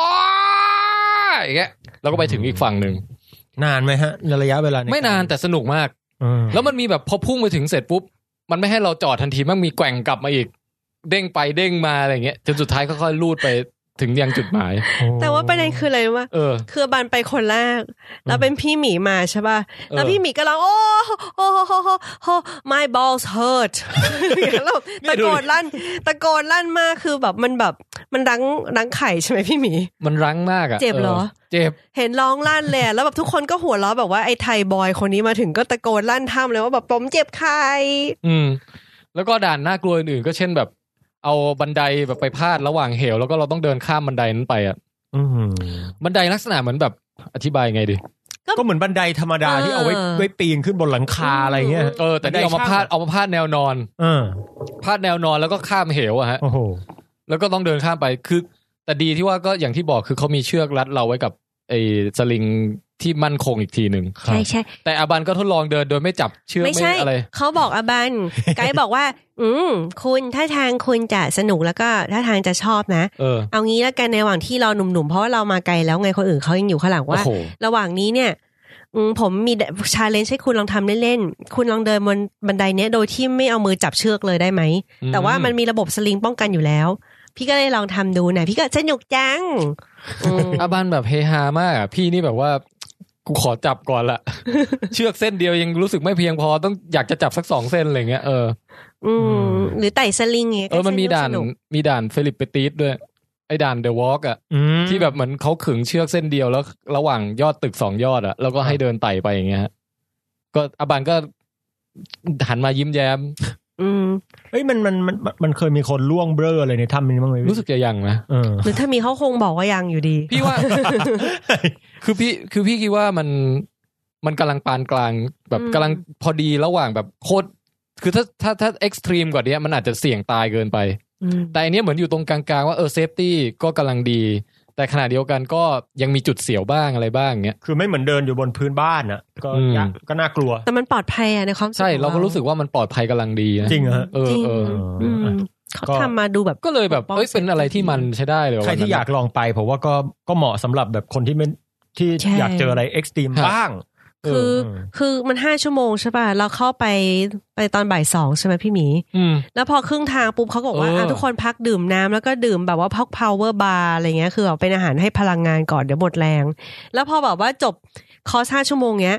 ออกมาเขาบอกว่าเนี่ยต่อไปข้างหน้าคุณปีนออกรูหน้าถ้ำนี้ได้เลยออกมาปุ๊บก็แบบทุกคนก็แบบต้นไม้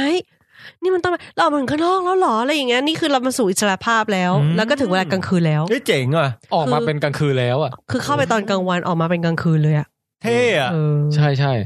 แล้วอันนี้นะที่น่าประทับใจที่สุดเกี่ยวกับระบบถ้ำแถวนั้นเนี่ยนะคือมันมีสัตว์ประหลาดอยู่ชนิดหนึ่งปังอันนี้อาบันถือเป็นไฮไลท์เลยนะใช่มั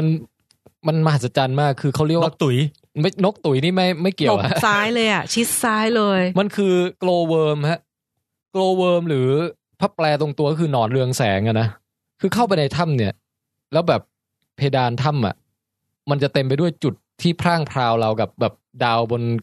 ทางช้างเผือกอะไรอย่างเงี้ยแล้วก็ตอนแรกตอนเช้าอะพวกเราไปทัวร์แบบนั่งเรือก่อนครับเขาก็จะให้เรานอนหงายไปบนเรือเนี่ยนั่งแบบแหงนคออะแล้วทุกคนเงียบกริบหมดเขาห้ามส่งเสียงห้ามเปิดมือถือห้ามทำอะไรทั้งสิ้นแล้วค่อยๆเรือเนี่ยค่อยๆมีแต่เสียงหยดน้ำแบบติ้งตุ๋งติ้งอะไรกังวานอยู่ในถ้ำอะไรเงี้ยจริงๆผมแอบเปิดเครื่องอัดเสียงไว้ด้วยนะฮะอาจจะเอามาใส่ตรงนี้ให้เป็นแอมเบียนต์หน่อย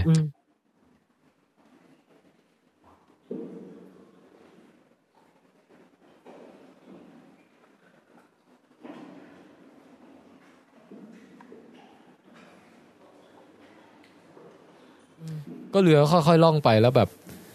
บนเพดานถ้ำมันก็จะเห็นเป็นจุดแบบจุดสีเขียวๆที่แบบว่ายังกับดาวบรรยายว่ายังไงใช่แล้วรู้สึกแบบเหมือนมองกาแล็กซี่เลยมันแบบเรืองแล้วมันแบบว่าสว่างแล้วคือต้องปรับสายตาสักพักนึงแล้วแบบอากาศชื้นๆความมืดสนิทในถ้ำเสียงน้ำมันมีความรู้สึกทั้งตื่นเต้นด้วยเพราะแบบพอคนเราเข้าไปในถ้ำแล้วอยู่บนเรือกับน้ำเนี่ยมันก็จะจินตนาการอะไรนิดหน่อยแล้วก็แบบมีหินงอกหินย้อยข้างๆเรือเขาก็ต้องคอยหลบแล้วมองแหงนไปก็คือแบบเป็นพวกโกลเวิร์มเงี้ยโกลเวิร์มก็คือหนอนเนี่ยฮะเดี๋ยวจะบอกว่ามันคืออะไรแต่ว่าเบื้องต้นเนี่ยแค่จะบอกว่าถ้าทุกท่านลองไปเสิร์ชรูปดูนะฮะเขียนว่าไวโตโมโกลเวิร์มเคฟนะฮะหรือว่าโกลเวิร์มเคฟนิวซีแลนด์อะไรก็ได้แต่ว่าชื่อสถานที่ที่พวกเราไปชื่อถ้ำไวโตโมฮะWAITOMO ไวโตโมนะฮะแล้วก็จะเห็นเลยว่าภาพมันดูน่ามหัศจรรย์ว่ะเวลาไปดูจริงๆเห็นอย่างนี้จริงไหมหรือว่ามันแค่แบบมาแต่งรูป Photoshop อะไรให้มันดูแบบเจ๋งๆเยอะๆอะไรเงี้ยผมบอกเลยว่าไปดูของจริงเนี่ยมันเห็นเยอะจริงเห็นชัดอย่างนี้จริงๆเลยนะบันนะเราว่าเยอะใช่เป็นพันเป็นหมื่นอ่ะแค่อย่างเดียวคือเขาไม่ให้ถ่ายรูปไม่ให้อะไรทั้งสิ้นไงเราก็เลยต้องมา Google แบบนี้ใช่แต่แบบของจริงที่เห็นด้วยตาก็ประมาณเนี้ยผมไม่ไปแล้วพี่เดี๋ยวผมไปดู Oculus คุณที่บ้านคุณแจ็คแล้วก็เป็นทางค่อยๆเลื้อยเข้าไปนะฮะอยากดูมากอ่ะทีนี้เนี่ยถามว่าโกลเวิร์มนี้มันคืออะไรคือมันดูเหมือนเป็นแสงที่สวยงามใช่ไหมของแบงค์ครับแต่จริงๆแล้วอ่ะมันดูโรแมนติกใช่เหมือนมันดูดาวแบบดูกาแล็กซี่ดูอะไรอย่างเงี้ยต้องเป็นสีเขียวสีฟ้าแฟนเหรอคะแต่ว่าในความเป็นจริงอ่ะต้องขยายต่อในช่วงปองแปงดราม่าแล้วโกลเวิร์มเนี่ยมันคืออะไรฮะมันคือหนอนแล้วมันเป็นหนอนของสิ่งมีชีวิตที่เขาเรียกว่าฟังกัสเน็ตซึ่งภาษาไทยไม่แน่ใจว่าอะไรแต่ถ้าถามว่ามันหน้าตายังไงมันหน้าตาเหมือนยุงยักษ์ยุงเคยเห็นพวกยุงตัวที่ขายาวๆป่ะเคยแล้วบินมาตัวใหญ่ๆโคตรอะไรเงี้ยดูโคตรแบบว่าคุกคามต้องกำจัดผมเห็นตามเวลาไปป่าอะไรพวกนี้นะนั่นนะฮะเนี่ยนั่นคือตัวอดัลของตัวหมายว่าตัวเต็มวัยของโกลเวิร์มแต่ว่าไอตัวหนอนที่มันปล่อยแสงมาคือตัวอ่อน นะฮะซึ่งตัวอ่อนเนี่ยถามว่าปล่อยแสงทำไมมันอย่างนี้ฮะมันเนี่ยเป็นหนอนที่กินแมลงอื่นเป็นอาหารแล้ววิธีกินของมันเนี่ยคือมันจะชักใยแล้วหยดน้ำลายลงมาตามใยปองแปงเนี่ยตอนนี้ให้ปองแปงดูรูปอยู่นะฮะมันจะเป็นลักษณะเหมือนชักใยแล้วก็ห้อยเหมือนเป็นเบ็ดตกปลาลงมาแล้วมันก็จะปล่อยน้ำลายเหนียวๆเป็นเม็ดๆอ่ะเหมือนเม็ดองุ่น100เลย100เม็ดองุ่นเอาไว้แล้วห้อยลงมาผมนึกถึงไอ้มูลี่ที่มันแบบค่อยๆเป็นเส้นๆลงมาเป็นลูกปัดมูลี่นั่นนะฮะแต่เป็นลูกปัดที่ทำด้วยเมือกน้ำลายเหนียวนะฮะแล้วก็หยดไว้อย่างเงี้ยจากนั้นมันก็จะตัวมันเองอ่ะบริเวณที่ตูดของตัวมันเองเนี่ยจะเปล่งแสงออกมาเหมือนหิ่งห้อยเลยดิเหมือนหิ่งห้อยใช่แต่หิ่งห้อยมันเปล่งแสงหาคู่อะไรอย่างงี้ไงไอ้นี่เปล่งแสงเพื่อจะแบบหลอกให้แมลงอื่นเนี่ยเข้าใจว่านี่คือทางออกของถ้ำคือถ้าบินมาทางเนี้ยคือเจ้ากำลังจะไปสู่ดวงดาวนะโอ้นี่คือแสงสว่างนี่นาไปออกไปข้างนอกกันเถอะมาทางนี้ใช่พวกตัวอ่อนไอ้พวกแมลงชีปะขาวอะไรที่แบบเพิ่งลอกคราบขึ้นจากน้ำอะไรแบบโอ้ยบินออกไปหาคู่ดีกว่าโว้ยได้ไงแสงโผล่มาดูมาเกาะติดไอ้น้ำลายเหนียวหยดนี่อะไรวะทำไมขยับไม่ได้เลยอีมาตามแสงอ่ะแล้วมาเกาะติดเมียกูแต่แล้วหนึบไปไหนไม่ได้ไอ้ตัวหนอนนรกเนี่ยมันก็จะค่อยๆสาวเอาไอ้ใยที่มีแมลงอื่นมาติดอ่ะขึ้นมาแล้วก็ฝังเขี้ยวแล้วก็ดูดกินเนื้อของไอ้ตัวเหยื่อเนี่ยจนแบบเหือดแห้งแล้วก็ตัดไอ้เส้นใยเส้นนั้นนะทิ้งไปให้หล่นลงน้ำไปแล้วก็สร้างใยใหม่สร้างกับดักใหม่ขึ้นมาเรื่อยๆแล้วหนอนก็กินจนหลอกคนอื่นมาให้ติดกับแล้วกินอย่างเงี้ยจนอ้วนเติบโตขึ้นเรื่อยๆเหมือนพวกการ์ตูนญี่ปุ่นที่แบบเป็นพูดปีศาจหญิงปีศาจสาวแล้วแบบว่าสร้างแบบว่ามายาปลอมแล้วก็หลอกล่อชายหนุ่มให้มาติดกับแล้วก็คือหลังจากนั้นนางก็ดูดกินเลือดของผู้ชายเหล่านี้ให้หมดเลยอ่ะเป็นไงเหมือนเลยอ่ะนี่แหละแล้วมันอะไรอ่ะมันย้อนแย้งดีตรงที่ว่าเบื้องหลังความโรแมนติกของแสงอันสุกสว่างพร่างสกาวอยู่บนเพดานถ้ำเนี่ยมีความโหดร้ายน่ากลัวนี้อยู่เป็นเรื่องทางชีววิทยาของไอ้หนอนเนี่ยโหคือที่เราดูใต้เคฟแล้วเราก็ตาแบบพริ้มแบบมันสวยมันโรแมนติกนี่คือจริงๆกำลังดูดใช่แล้วก็ชื่อวิทยาศาสตร์ของไอ้หนอนเนี่ยนะชื่อว่าอารักโนแคมปาลูมิโนซาอารักโนเนี่ยถ้าใครที่คุ้นกับศัพท์ทางชีวะแมงมุมใช่ฮะอารักโนนี่แปลว่าเหมือนอารักแมงมุมอะไรพวกเนี้ยก็คือหมายความว่ามันอ่ะใช้ชีวิตเหมือนแมงมุมเลยแต่ไปแคมป์เหรอก็คือสร้างกับดักออกมาเพื่อจับตัวอื่นกินครับส่วนนามสกุลมันลูมิโนซาเนี่ยก็คือผู้ที่แบบเปล่งแสงสว่างได้แล้วแคมป้าคือไปแคมป์อยู่กับที่เหรอไอแคมป้านี่เราไม่แน่ใจเหมือนกันว่ามันchange อารักโนแคมป้าต้องมาจากคำว่าการแปลภาษาสเปนแปลว่า change แน่เลยอันนี้เราก็ไม่รู้นะฮะไม่รู้กัน anyway แต่เดี๋ยวจะลองเสิร์ชรูปดูเมืองไทยมันมีไหมอ่ะพี่ในเมื่อมันมีไอยุงตัวเนี้ยผมเหมือนคล้ายๆมีใครถ่ายมาให้ดูเหมือนกันนะแต่มันไม่เยอะมันจะแบบเป็นหย่อมๆเล็กๆหรืออะไรอย่างนั้นน่ะเห็นเขาบอกว่าเมืองไทยจะมีผู้หากินคล้ายๆกันในถ้ำเนี่ยคือเป็นแมลงที่ปล่อยใยเหนียวๆออกมาแล้วก็พอตัวอื่นมาติดกับก็จับกินอะไรเงี้ยแต่ว่าจะไม่เรืองแสงไม่เรืองถ้าเรืองแสงนี่ท่องเที่ยวบานแล้วเฮ้ยไม่แน่ถ้าป๋องแปงเจอนี่อาจจะค้นพบสิ่งใหม่เลยนะ Amazing Thailand ก็มีบางอันก็จะถ่ายรูปเห็นตัวมันชัดๆนะฮะเป็นหนอนตัวนึงแล้วก็เรืองแสงที่ตูดหรืออย่างเงี้ยขนลุกเลยอ่ะพี่หมีอย่างเงี้ยเฮ้ยแล้วพวกเราได้ไปเห็นมันในระยะใกล้มากเลยใช่เพราะว่าระหว่างที่ไต่ถ้ำอยู่เนี่ยฮะมันไต่เกือบถึงเพดานถ้ำแล้วอ่ะเพราะฉะนั้นแค่มองไปเนี่ยก็เห็นไอ้ตัวโกลเวิร์มอยู่บนหัวเราอ่ะอยู่ระยะใกล้เลยบางตัวก็อยู่ตรงหน้าเลยก็สามารถแบบไปส่องดูระยะแบบประชิดได้แต่ว่าเวลาส่องเนี่ยเขาบอกว่าห้ามหนึ่งอย่างคืออะไรรู้ไหมตดห้ามหายใจเพราะว่าถ้าเราหายใจแรงอ่ะเราจะไปเป่าไอ้เส้นกับดักมันเส้นน้ำลายมันอ่ะแล้วมันจะพันกันแล้วมันจะไปทำลายแบบว่าไปขัดขวาง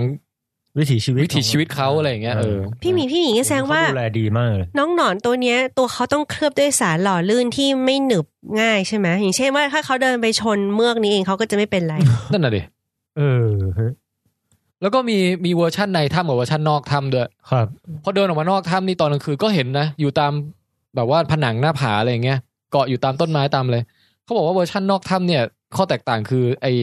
สายใยมันอาจจะสั้นกว่าเพราะลมมันไม่นิ่งเท่ากับในถ้ำในถ้ำนี่ใยยาวได้แล้วก็เวอร์ชันนอกถ้ำรู้สึกจะเปิดปิดไฟตามเวลา คือเช้าไม่ต้องเปิดค่ำก่อนค่อยเปิดอะไรเงี้ยแต่พวกในถ้ำนี่มันมืดตลอดก็เปิดตลอดอย่างเงี้ยน่าสนใจดียังไงฮะวัง Amazing Glowworm เอ้ยน่าไปก็เนี่ยฮะอันนี้ก็คือไฮไลท์ของทริปนิวซีแลนด์ที่เราไปกันมาครับค่ะเท่าที่ฟังมาผมชอบ Glowworm สุดละมันมีเรื่องที่ผมพอจะไปได้ไอ้ที่ไปไม่ได้แน่นอนก็คือไปไอ้ถ้ำนั่นกับ อะไรนั่นน่ะนะฮะค่าเข้า Glowworm ไม่แพงด้วยรู้สึกจะ13เหรียญเอง13เหรียญก็ประมาณ 200-300 บาทถ้าเทียบกับราคาอย่างอื่นในนิวซีแลนด์ที่ทุกสิ่งแพงเวอร์แต่บ้านฮอบบิทผมไม่ไปแน่นอนอ่ะ 2,500 ยกเว้นจะมีคนเลี้ยงเฮ้ยแต่นิวซีแลนด์นี่ต้องใช้ตังค์เยอะเนาะค่าใช้จ่ายประจำวันน่ะแบบค่าอาหารค่ากินค่าเข้าสถานที่ต่างๆค่อนข้างสูงใช่ไหมครับค่อนข้างสูงมากสมมุติว่าพี่คือเบื่อมากพี่อยากกินผักพี่ไปซื้อผักสดเงี้ยกำนึงก็200 บาทพี่รู้สึกแบบว่าผักชีบ้านเราด้วยกำเท่านี้เราแบบซื้อแค่ไม่เกิน20 บาทอ่ะคือแบบทุกอย่างผักอะไรอ่ะพี่โทษนะพี่ไปกำมาฟังดูประหลาดมันก็มีทั้งแบบ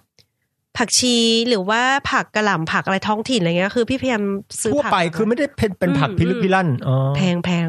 เนื้อก็แพงอะไรทุกอย่างแบบราคาโหดมากครับค่าเข้าชมก็แพงแต่ว่าทุกอย่างมันสวยเขาจัดระบบบ้านเมืองเขาดีสะอาดมากนี่ก็น่าสนใจขอบคุณครับ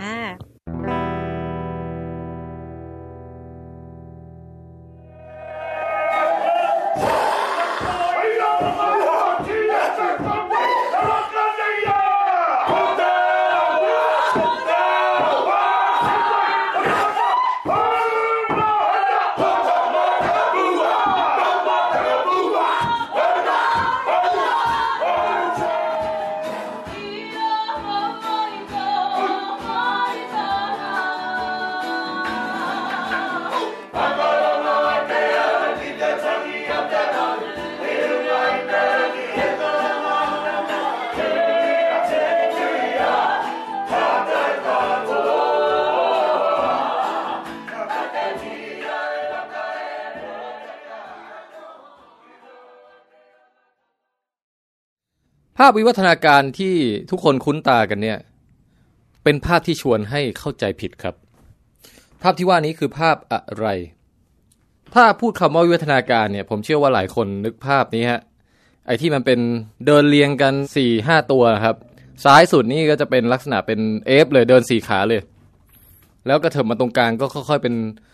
มนุษย์มีความเป็นมนุษย์วานอนขึ้นหน่อยก็คือเดินตัวตรงขึ้น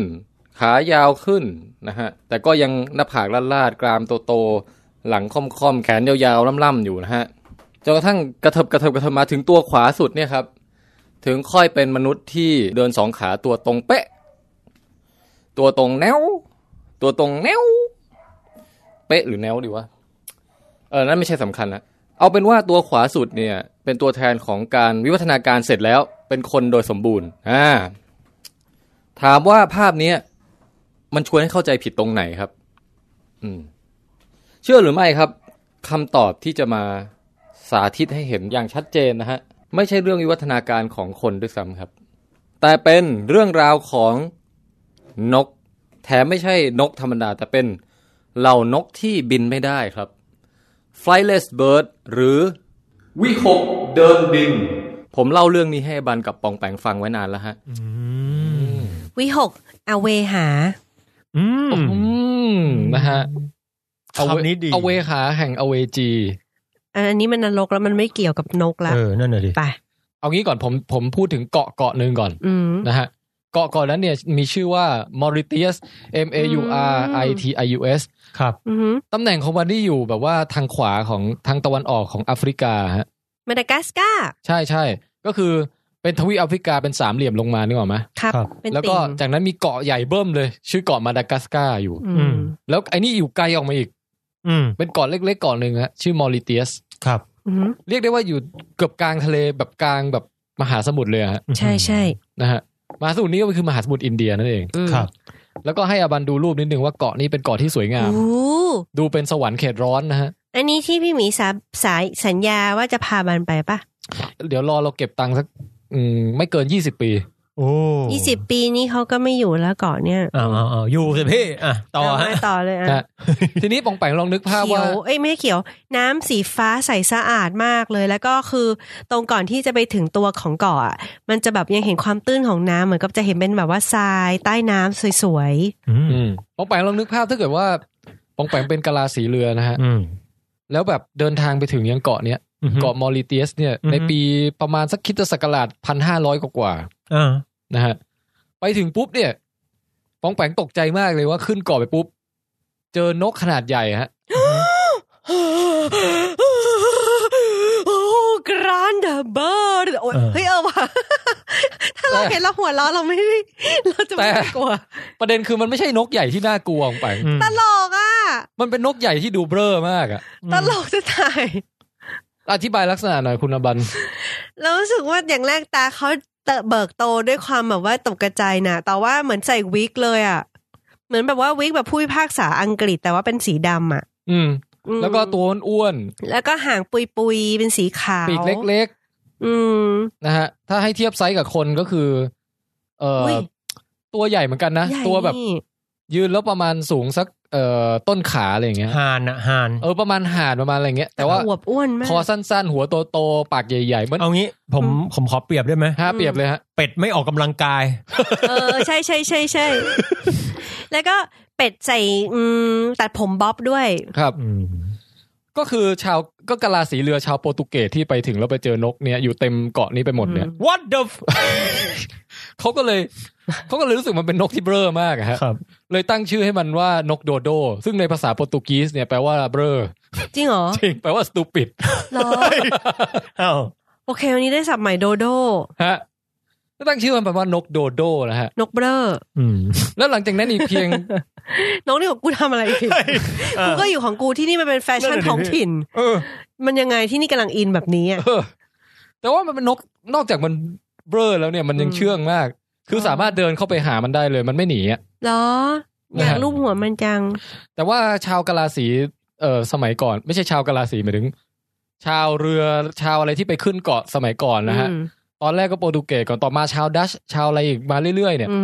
ก็ไม่ค่อยมีใครที่แบบมีคอนเซปต์เรื่องสงสารสัตว์หรือว่าอนุรักษ์สัตว์อะไรเท่าไหร่ฮะครับก็จับไอ้นี่ไปกินมั่งอะไรมั่งมันจับง่ายมากแต่ว่าพอกินไปก็เนื้อไม่อร่อยมั่งก็เลยแบบงั้นจับมาฆ่าเล่นก็ได้วะฆ่าเล่นคือเหมือนกับแบบว่าล่าไอ้นกโดโดเนี่ยเป็นเกมกีฬาแต่มันไม่ค่อยหนีอยู่แล้วด้วยนี่ทำไมถึงเลือกคนเอาไม้ทุบจนตายเฮ้ยเหมือนกับแบบเป็นวันนี้ไปทุบนกโดโดดีกว่าอะไรเงี้ยนกเบ้อแล้วก็ไล่ฆ่ามันจนแบบจนเหี้ยนนะฮะภายใน100-200 ปีนี่คือสูญพันธุ์หมดก่อนเลยโอ้โหไอ้ย่านี่มันเลวเลยนี่โคตรโหดอ่ะไปทำเขาทำไมอ่ะอันนี้ก็เป็นเรื่องราวส่วนหนึ่งว่ามันมีนกที่บินไม่ได้อยู่แล้วมีมนุษย์เดินทางไปถึงแล้วก็นกพวกเนี้ยทั้งเชื่องทั้งอะไรแบบไม่กลัวสัตว์อะไรเลยแบบว่ามาเข้าหามนุษย์แล้วก็โดนกระทำแบบเนี้ยคือไม่เคยมีบทเรียนไงว่านี่คือศัตรูถามว่านกพวกเนี้ยตัวอย่างเช่นนกโดโดเนี่ยมาอยู่บนเกาะนี้ได้ยังไงนะฮะแล้วทำไมมันถึงเชื่องทำไมมันถึงไม่กลัวคนมันไม่มีปีกเนี่ยมันจะบินมาได้ไงเนี่ยฮะ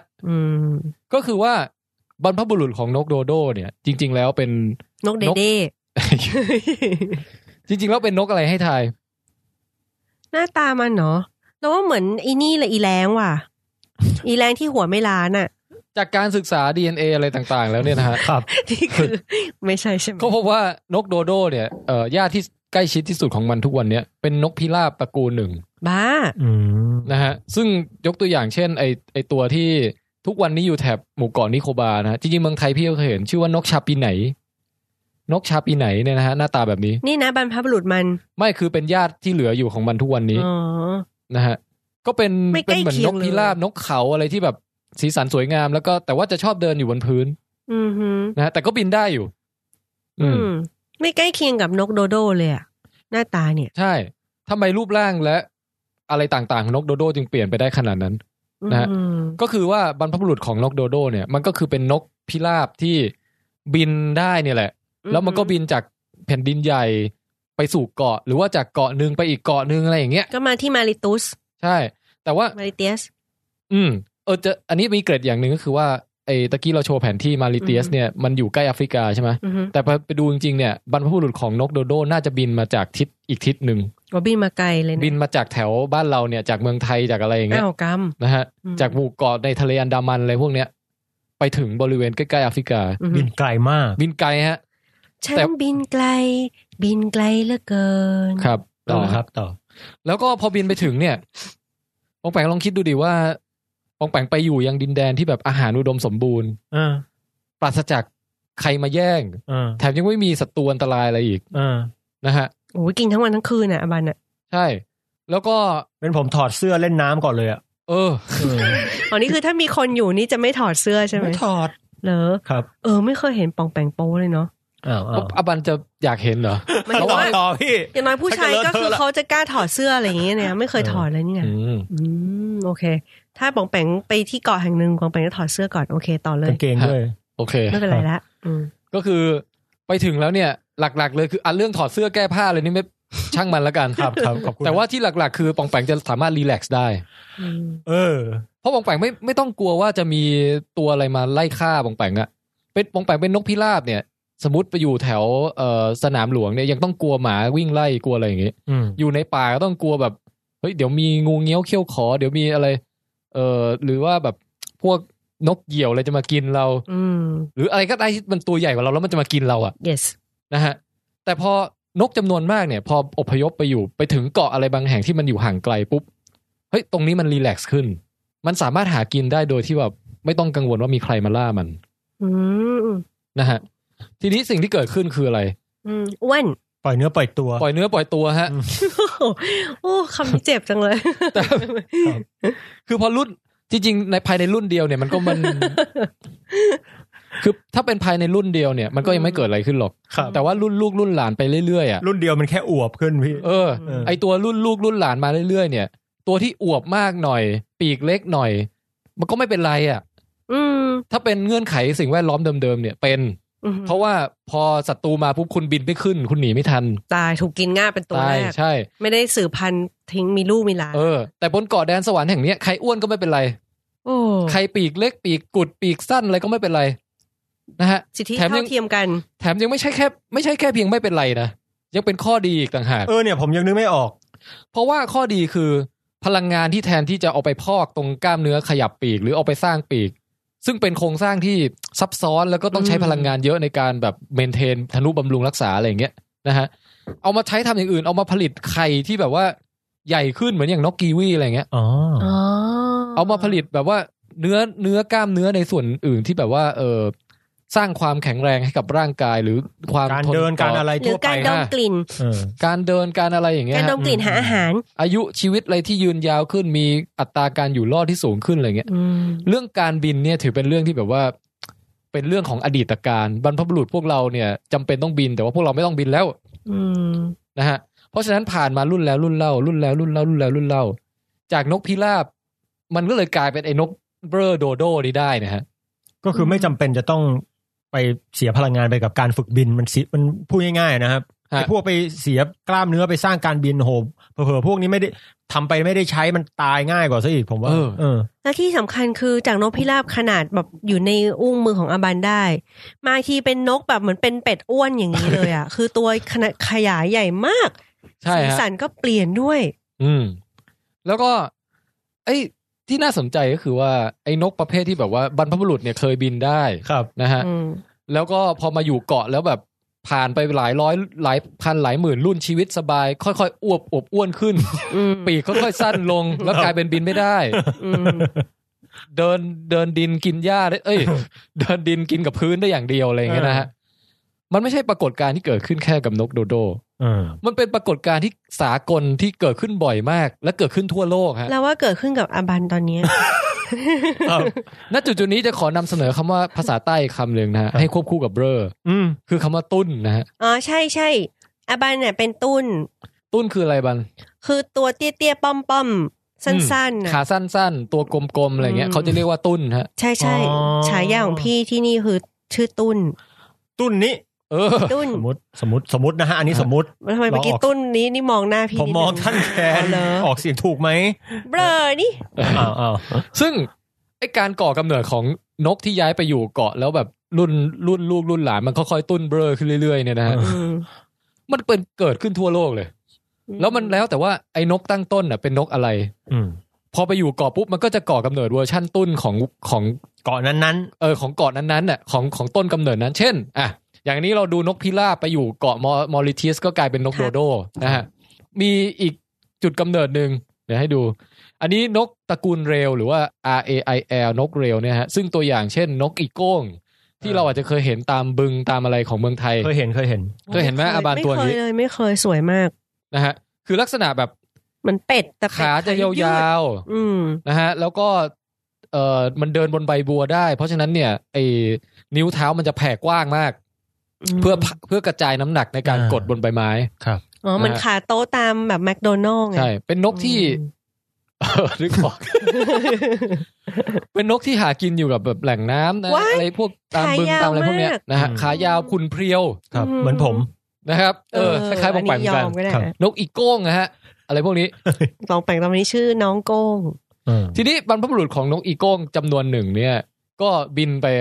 อยู่ทั่วโลกเลยฮะไปถึงนิวซีแลนด์เช่นกัน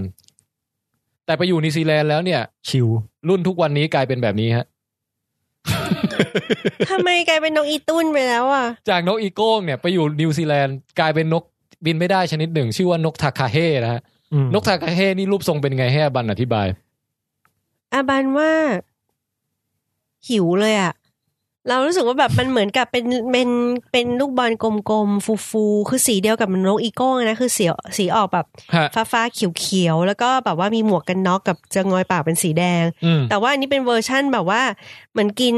อ้นไปประมาณ15 จานแบบมื้อติดกันรวดเดียวอะไรอย่างเงี้ยแล้วขาก็สั้นตุ้นนอกเรื่องแป๊บนึงไปกินอ้นไหมพี่กินดิหิวแล้วว่ะหิวเหมือนกันหิวมากเลยน่าสนใจกินเลยได้ไหมพี่ไม่ใช่ละ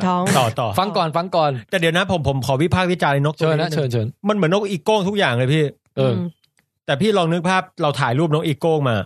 แล้วพี่แบบบีบไซส์ให้มันแบบขยับภาพด้วยโปรแกรม Photoshop ให้มันให้แบบมันสั้นลงเรื่อยๆในความยาวมันจะอ้วนปักขึ้นมาแบบเนี้ยใช่ดูคออะไรคอก็หายนะดูพี่ใช่คอหายขาสั้นแล้วก็กลายเป็นนกที่ไม่บินนะฮะกลายเป็นนกที่ตุ้นป้อมเดินอยู่กับพื้นแต่น่ากอดมากซึ่งเราไปเจอด้วยนะตัวนี้ตอนเราไปเที่ยวนิวซีแลนด์อ่ะอยู่ในสวนสัตว์ฮะใช่เดินอยู่ตัวใหญ่เหมือนกันนะตัวใหญ่กว่าแมวอ่ะโอ้โหใหญ่ฮะทาคาเฮ่นะฮะแล้วก็ปรากฏการณ์นี้เกิดขึ้นซ้ำแล้วซ้ำอีกไปทั่วโลกเลยนะฮะที่นิวซีแลนด์นี่เกิดหลายรอบมากอย่างอันนี้บรรพบุรุษนกอีโก้งมาถึงเกาะนิวซีแลนด์แล้วก็วิวัฒนาการกลายเป็นเวอร์ชันตุนผมว่าไอ้ตัวเนี้ยไอ้นกโดโดเนี่ยอาจจะต้องไปตรวจ DNA ดูหลักฐานต่างๆไอ้ตัวนี้ไม่ต้องดูหลักฐานเลยพี่ คือเห็นปุ๊บมึงนั่นแหละถูกแล้วสำเนาถูกต้องใช่แน่นอนครับแม้กระทั่งนกอย่างนกแก้วอย่างปังนกแก้วนี่ก็พอบินไปถึงเกาะอะไรพวกเนี้ยนี่อย่างนิวซีแลนด์เนี่ยก็ถือกำเนิดนกแก้วเวอร์ชั่นตุ้นนะฮะไหนชื่อนกคาคาโปหน้าตาแบบนี้ฮะนกคาคาโปเป็นนกแก้วที่แบบว่าไม่บินไม่ได้เฮ้ยผมนึกเดี๋ยวนะตอนเนี้ยในหัวผมนะก่อนจะพี่แทนจะเล่าอันเนี้ยผมรู้จักนกบินไม่ได้คือ1กระจอกเทศกีวีแล้วก็เพนกวินเท่านั้นเองนี่เยอะขึ้นมีคาคาโปมีอะไรใช่เนี่ยนกแก้ว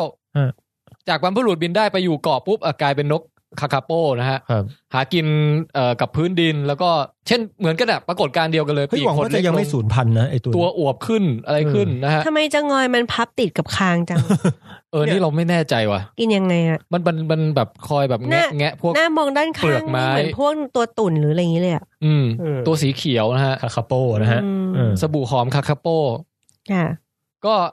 เป็นน่ารักมีกับลูกๆด้วยใช่แล้วเป็นนกที่อ่อนโยนใครเข้าใกล้อะไรเนี่ยไม่หนี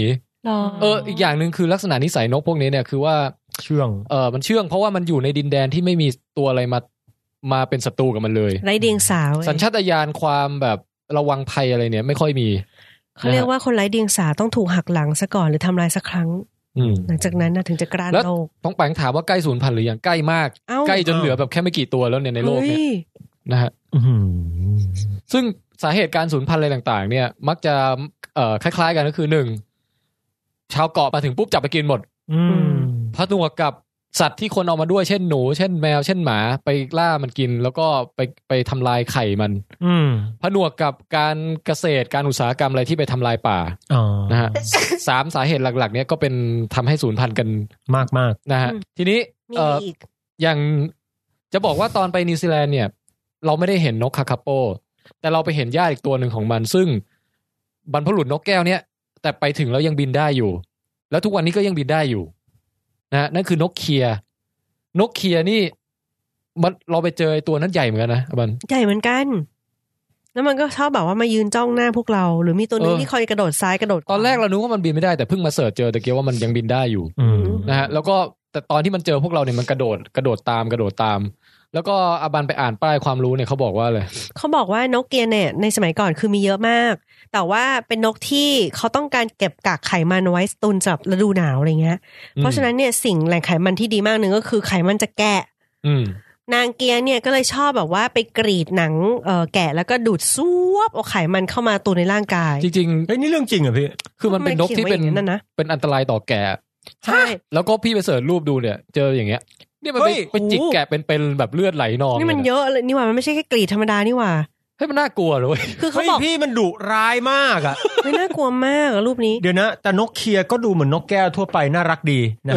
ถึงปากมันจะแอบแหลมคล้ายๆเหยี่ยวก็ตามแต่นี่พี่เล่นแบบไปจิกอะไรนะพี่บันว่าไงนะไปจิกแกะเอาเพื่อไขมันแกะมาตุนเอาไว้เพราะเป็นแหล่งไขมันกับพลังงานชั้นดี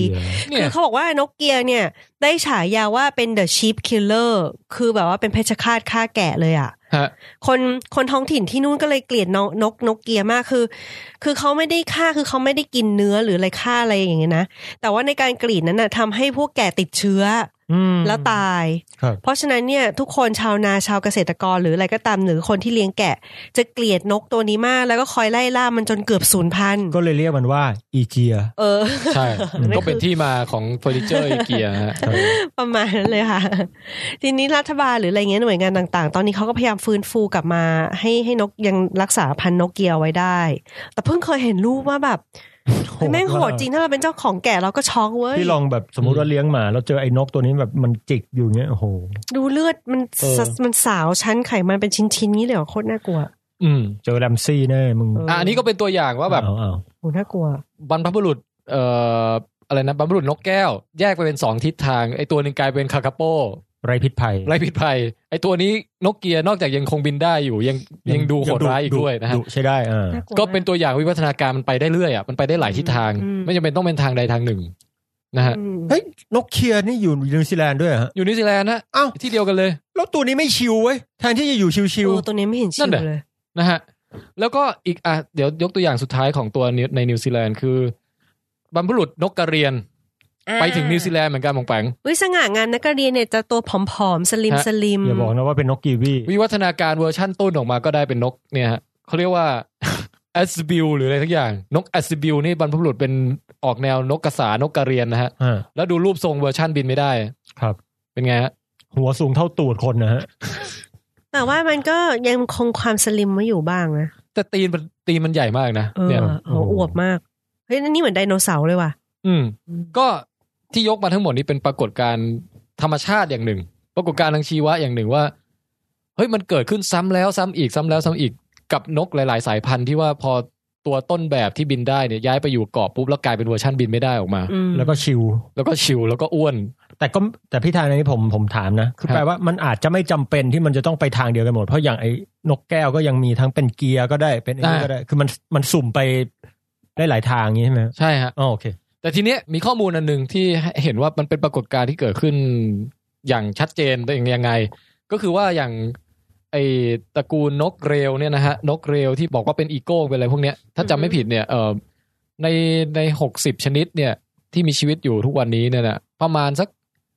20ชนิดอะไรเงี้ยจะบินไม่ได้และใน20ชนิดที่บินไม่ได้เนี้ยอยู่เกาะหมดเลยนิวซีแลนด์หมดเลยด้วยป่ะไม่อยู่ทั่วโลกคือที่นี่ไอ้เกาะนี้ก็มีนกเรลบินไม่ได้เวอร์ชั่นของเกาะนี้ไปอีกที่นึงก็มีนกเรลบินไม่ได้ของเวอร์ชั่นอีกเกาะนึงอะไรเงี้ยแต่ว่าทุกครั้งที่บรรพบุรุษไปถึงเกาะอะไรสักอย่างนึง จะกำเนิดปรากฏการณ์เดียวกันซ้ำๆๆๆๆอย่างเงี้ยเกิดขึ้นหลายรอบมากแสดงว่าถ้าพูดให้รัดกุมก็แสดงว่าไม่มีนกอีโก้ชนิดไหนที่ไปอยู่บนเกาะแล้วยังสามารถบินได้ใช่ไหมจริงๆมันจะกลับกันนิดนึงตรงที่ว่านกอยู่เกาะไม่จำเป็นต้องไม่มีปีกก็ได้แต่นกไม่มีปีกอ่ะจะกำเนิดขึ้นในลักษณะนี้เกือบเสมอนึกออกไหมเข้าใจโอเคอย่างนกนางนวลก็อยู่เกาะได้ครับแต่ถ้าเราเจอนกอะไรที่มันบินไม่ได้ขึ้นมาสักอย่างเราเดาไว้ก่อนว่ามันต้องกำเนิดที่เกาะแน่นอนเราจะเดาถูกประมาณ 99% โอเคเข้าใจไหมอย่างนี้นะโอเคทีนี้แน่นอนมันมีบางอย่างจิ๊กซอว์บางชิ้นที่หายไปจากภาพนี้ฮะถามว่ามันคืออะไรทุกท่านตังหงิดใจกันบ้างหรือไม่เดี๋ยวนะขอคำถามใหม่มันยังไงฮะถ้าเราตั้งหัวข้อมาว่าเรากำลังพูดถึงนกที่บินไม่ได้ในโลกเนี้ยครับขาดตัวอะไรไปนกเพนกวินไงพี่เพนกวินยังไม่ต้องนับด้วยก็ได้นกกระจอกเทศฮะทำไมจึงไม่ถึงรวมไว้อยู่ในลักษณะนี้มันอยู่แอฟริกาทุ่งซาวาน่าด้วยเนี่ยแหละแล้วบรรพบุรุษมันเป็นใครกันล่ะอย่างนี้ฮะอย่างที่เกริ่นไว้ก็คือว่ากำเนิดนกบินไม่ได้เนี่ยมีอยู่2แนวทางที่1คืออย่างที่บอกแนวทางที่2เนี่ยเรามาดูเรื่องราวของบรรดานกกระจอกเทศกันครับนะฮะทำไมทำปากงี้เลยตลกจังนกกระจอกเทศเนี่ยมันโหลและใครๆก็รู้จักนะฮะแถวบ้านมงไปก็มีครับไปดูนกอย่างอื่นก่อนดีกว่าที่คล้ายๆกันนะฮะในอดีตการนานมาเนี่ยเคยมีนกที่ชื่อว่า elephant bird นกช้างฮะอยู่ที่มาดากัสการ์มาดากัสการ์ก็อย่างที่บอกคือเป็นใกล้ๆกับมาริเตียสเลยเนาะกับแอฟริกาใช่ๆเป็นการ์ตูนด้วยการ์ตูนมาดากัสการ์ที่มีนกสีแปลกๆลิงแปลกๆครับนกช้างเนี่ยถือว่าเป็นหนึ่งในนกที่ใหญ่ที่สุดในโลกตั้งแต่เคยมีนกมาเลยนะฮะสูงประมาณ3เมตรนกสูง3เมตรแล้วหน้าตาประมาณนี้ฮะให้ดูรูปโอ้ดูขามันดิแล้วเทียบไซส์กับคนโอ้ล่ะมันเหยียบแล้วตายเลยอ่ะคือเขาบอกว่ามันใหญ่ประมาณเท่ากับนกกระจอกเทศ 4-5 ตัวอะไรมาแล้วนะฮะหมายถึงน้ำหนักกันนะแล้วก็แต่ว่ามันจะไม่ใช่คอยาวระหงเหมือนกับนกกระจอกเทศด้วยมันจะดูหนาตันๆน่ะเราว่าเอวเราเท่าคอมันอ่ะจริงๆดูคอมันหนามากครับนกช้างฮะ elephant bird คำกล่าวตะกี้นี่บ่งชี้ได้ถึงหลายๆอย่างนะฮะ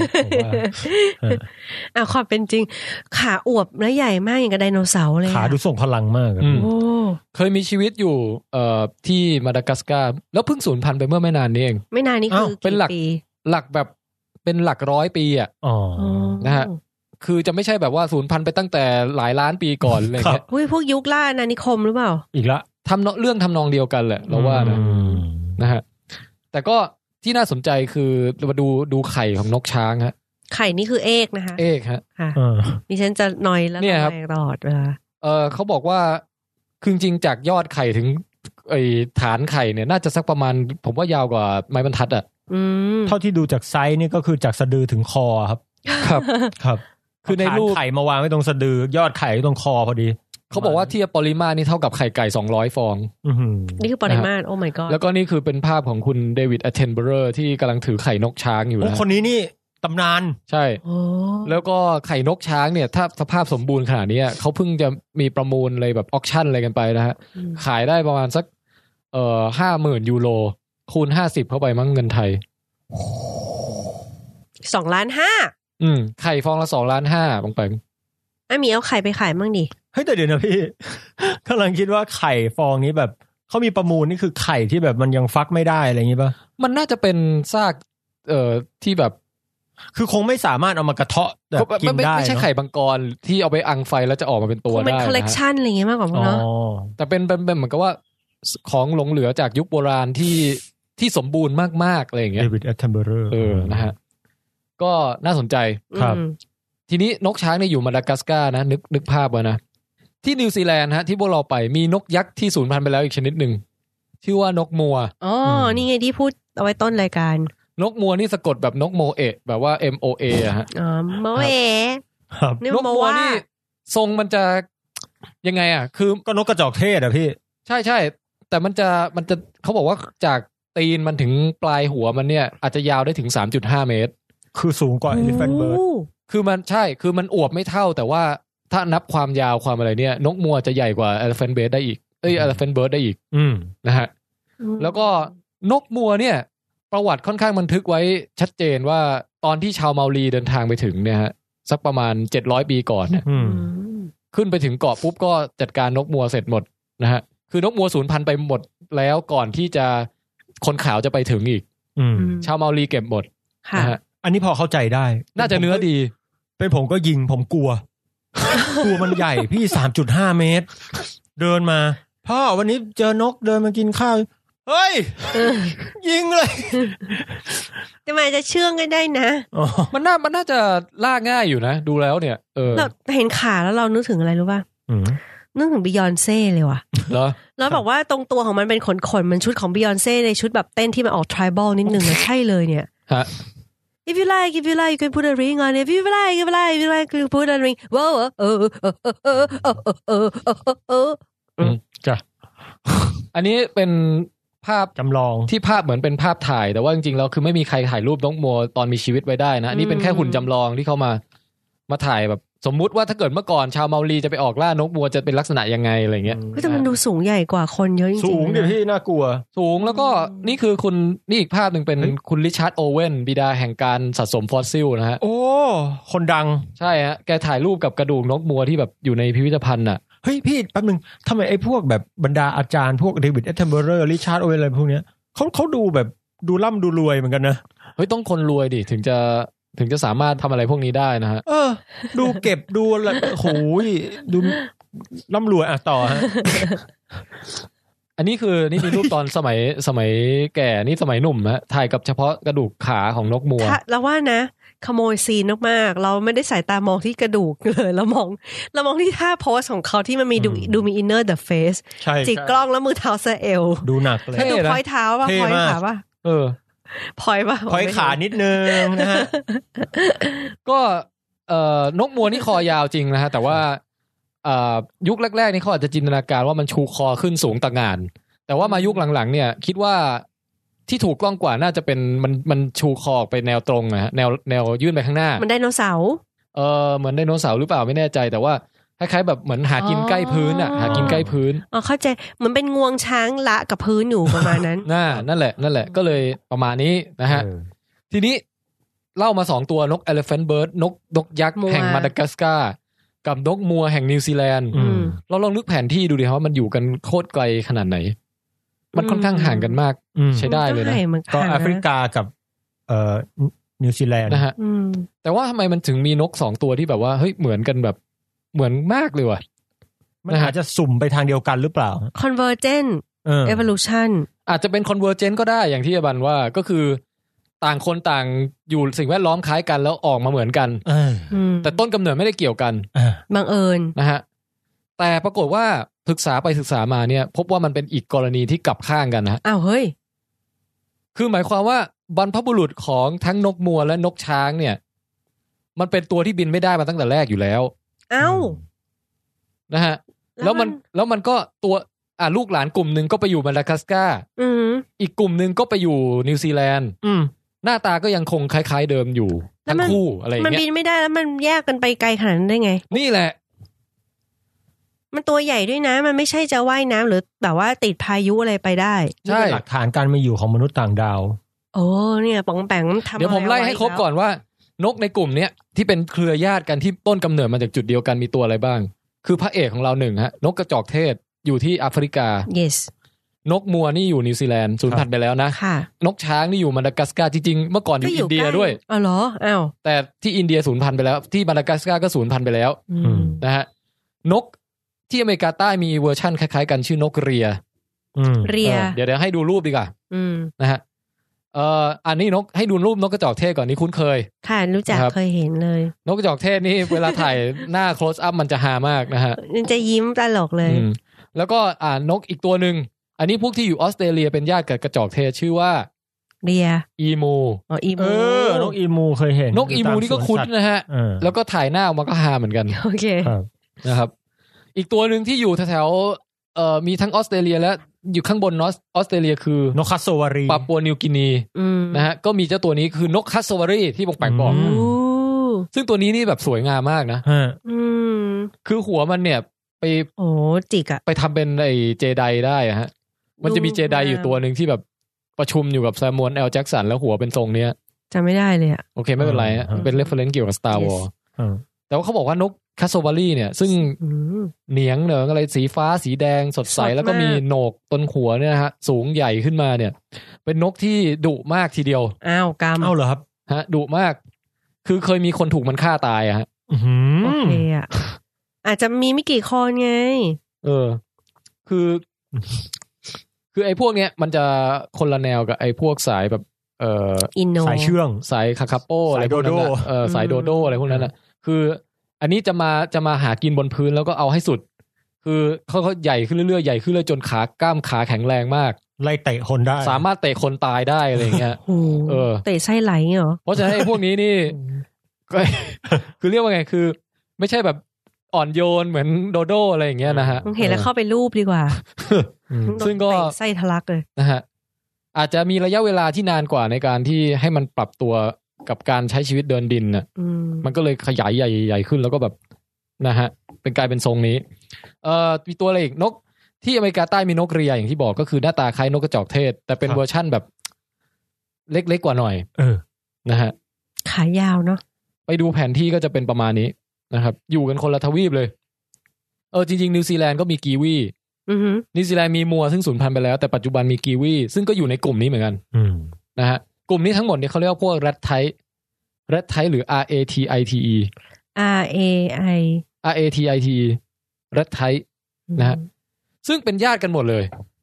ขอแย้งนิดนึงกีวีดูไม่ดุเลยว่ะพี่ดูไม่ค่อยกระจอกใช่อันนี้เป็นดูเป็นแบบยกเว้นมา1ตัวอาจจะแบบรูปลักษณ์อะไรอาจจะไม่ค่อยเหมือนแต่ว่าถือว่าอยู่ในพวกนี้เหมือนกันครับทีนี้คำถามมาถึงตรงที่อบันถามเนี่ยแหละว่าเฮ้ยแล้วมันต้นกำเนิดมันบรรพบุรุษแก๊งเดียวกันนะแต่ทุกวันนี้มันไปอยู่สักคนละทวีปแล้วมันบินไม่ได้ตั้งแต่แรกอยู่แล้วด้วยเนี่ยถ้าเป็นในกรณีของไอ้โดโดมันยังเป็นนกพิราบบินไปติดเกาะก็อีโก้งบินไปติดเกาะอะไรอย่างเงี้ยนะฮะแต่ไอเนี้ยมันบินไม่ได้ตั้งแต่แรกอยู่แล้วมันไปอยู่คนละทวีปกันอย่างเงี้ยได้อย่างไรตรงนี้ฮะเป็นการเปิดเผยให้เห็นถึงอีกปรากฏการณ์นึงของโลกเรานั่นคือการเคลื่อนที่ของทวีปครับปะโถเอาแต่เดี๋ยวก่อนแสดงว่ามันโลกเราก็คือเมื่อก่อนมันชิดติดทวีปกันเงี้ยเหรอใช่ครับเมื่อประมาณสัก150 ล้านปีก่อนทวีปทางใต้เนี่ยยังคงเกาะติดกันเป็นแผงเลยเป็นก้อนโดยมีแอนตาร์กติกาหรือว่าขั้วโลกใต้เนี่ยเป็นจุดศูนย์กลางนะฮะให้นึกภาพง่ายๆคือสมมุติว่าถ้าเราชูมือขึ้นมาครับนะฮะเอามือซ้ายก็ได้แล้วก็ไอ้มือซ้ายแล้วหันฝ่ามือเข้าหาหน้าตัวเองนะครับแอนตาร์กติกานี่คือฝ่ามือไอ้ฝั่งซ้ายสุดนี่คือเป็นก้อนอเมริกาใต้อันนี้คือนิ้วโป้งฮะนิ้วชี้นี่เป็นแอฟริกานะฮะติดอยู่แล้วก็นิ้วกลางนี่คือเป็นอินเดียกับมาดากัสการ์ครับนะฮะอบันพอจะนึกออกบ้างไหมโอเคนะแล้วก็นิ้วนางเนี่ยคือออสเตรเลียครับแล้วนิ้วก้อยก็คือนิวซีแลนด์เนี่ยเรียงกันเป็นแผงอยู่เงี้ยเดี๋ยวให้ดูแผนที่แล้วมันติดกันในตอนมันติดกันแล้วก็บรรดาบรรพบุรุษของพวกกลุ่มแรดไทเนี่ยซึ่งกำเนิดบนโลกมานานมากเป็นตั้งแต่ยุคเดียวกับไดโนเสาร์เนี่ยนะฮะมันสามารถเดินไปมาหาสู่กันได้หมดเลยทั้งทวีปที่เป็นก้อนติดกันใหญ่เนี่ยเขาเรียกว่าทวีปกอนดวาน่าหรือ GONDWANA เฮ้ยดูจากรูปเนี้ยพี่ไอ้พวกเนี้ยไอ้ทวีปพวกเนี้ยดูมันเหมือนจิ๊กซอว์ที่ต่อกันได้พอดีเหมือนกันนะใช่ๆน่าทึ่ง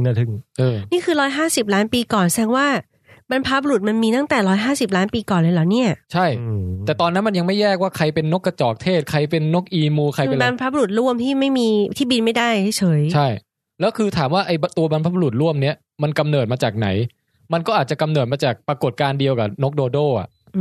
คือเป็นนกที่บินไปติดเกาะที่ไหนสักแห่งแล้วก็ไม่มีศัตรูก็เลยปีกหดหายเล็กลงเรื่อยๆแล้วกลายเป็นนกที่บินไม่ได้แล้วก็อาศัยเดินเอาอย่างเดียวแต่จากนั้นเฮ้ยมันรู้สึกว่าไม่ใช่มันรู้สึกดีไหมว่า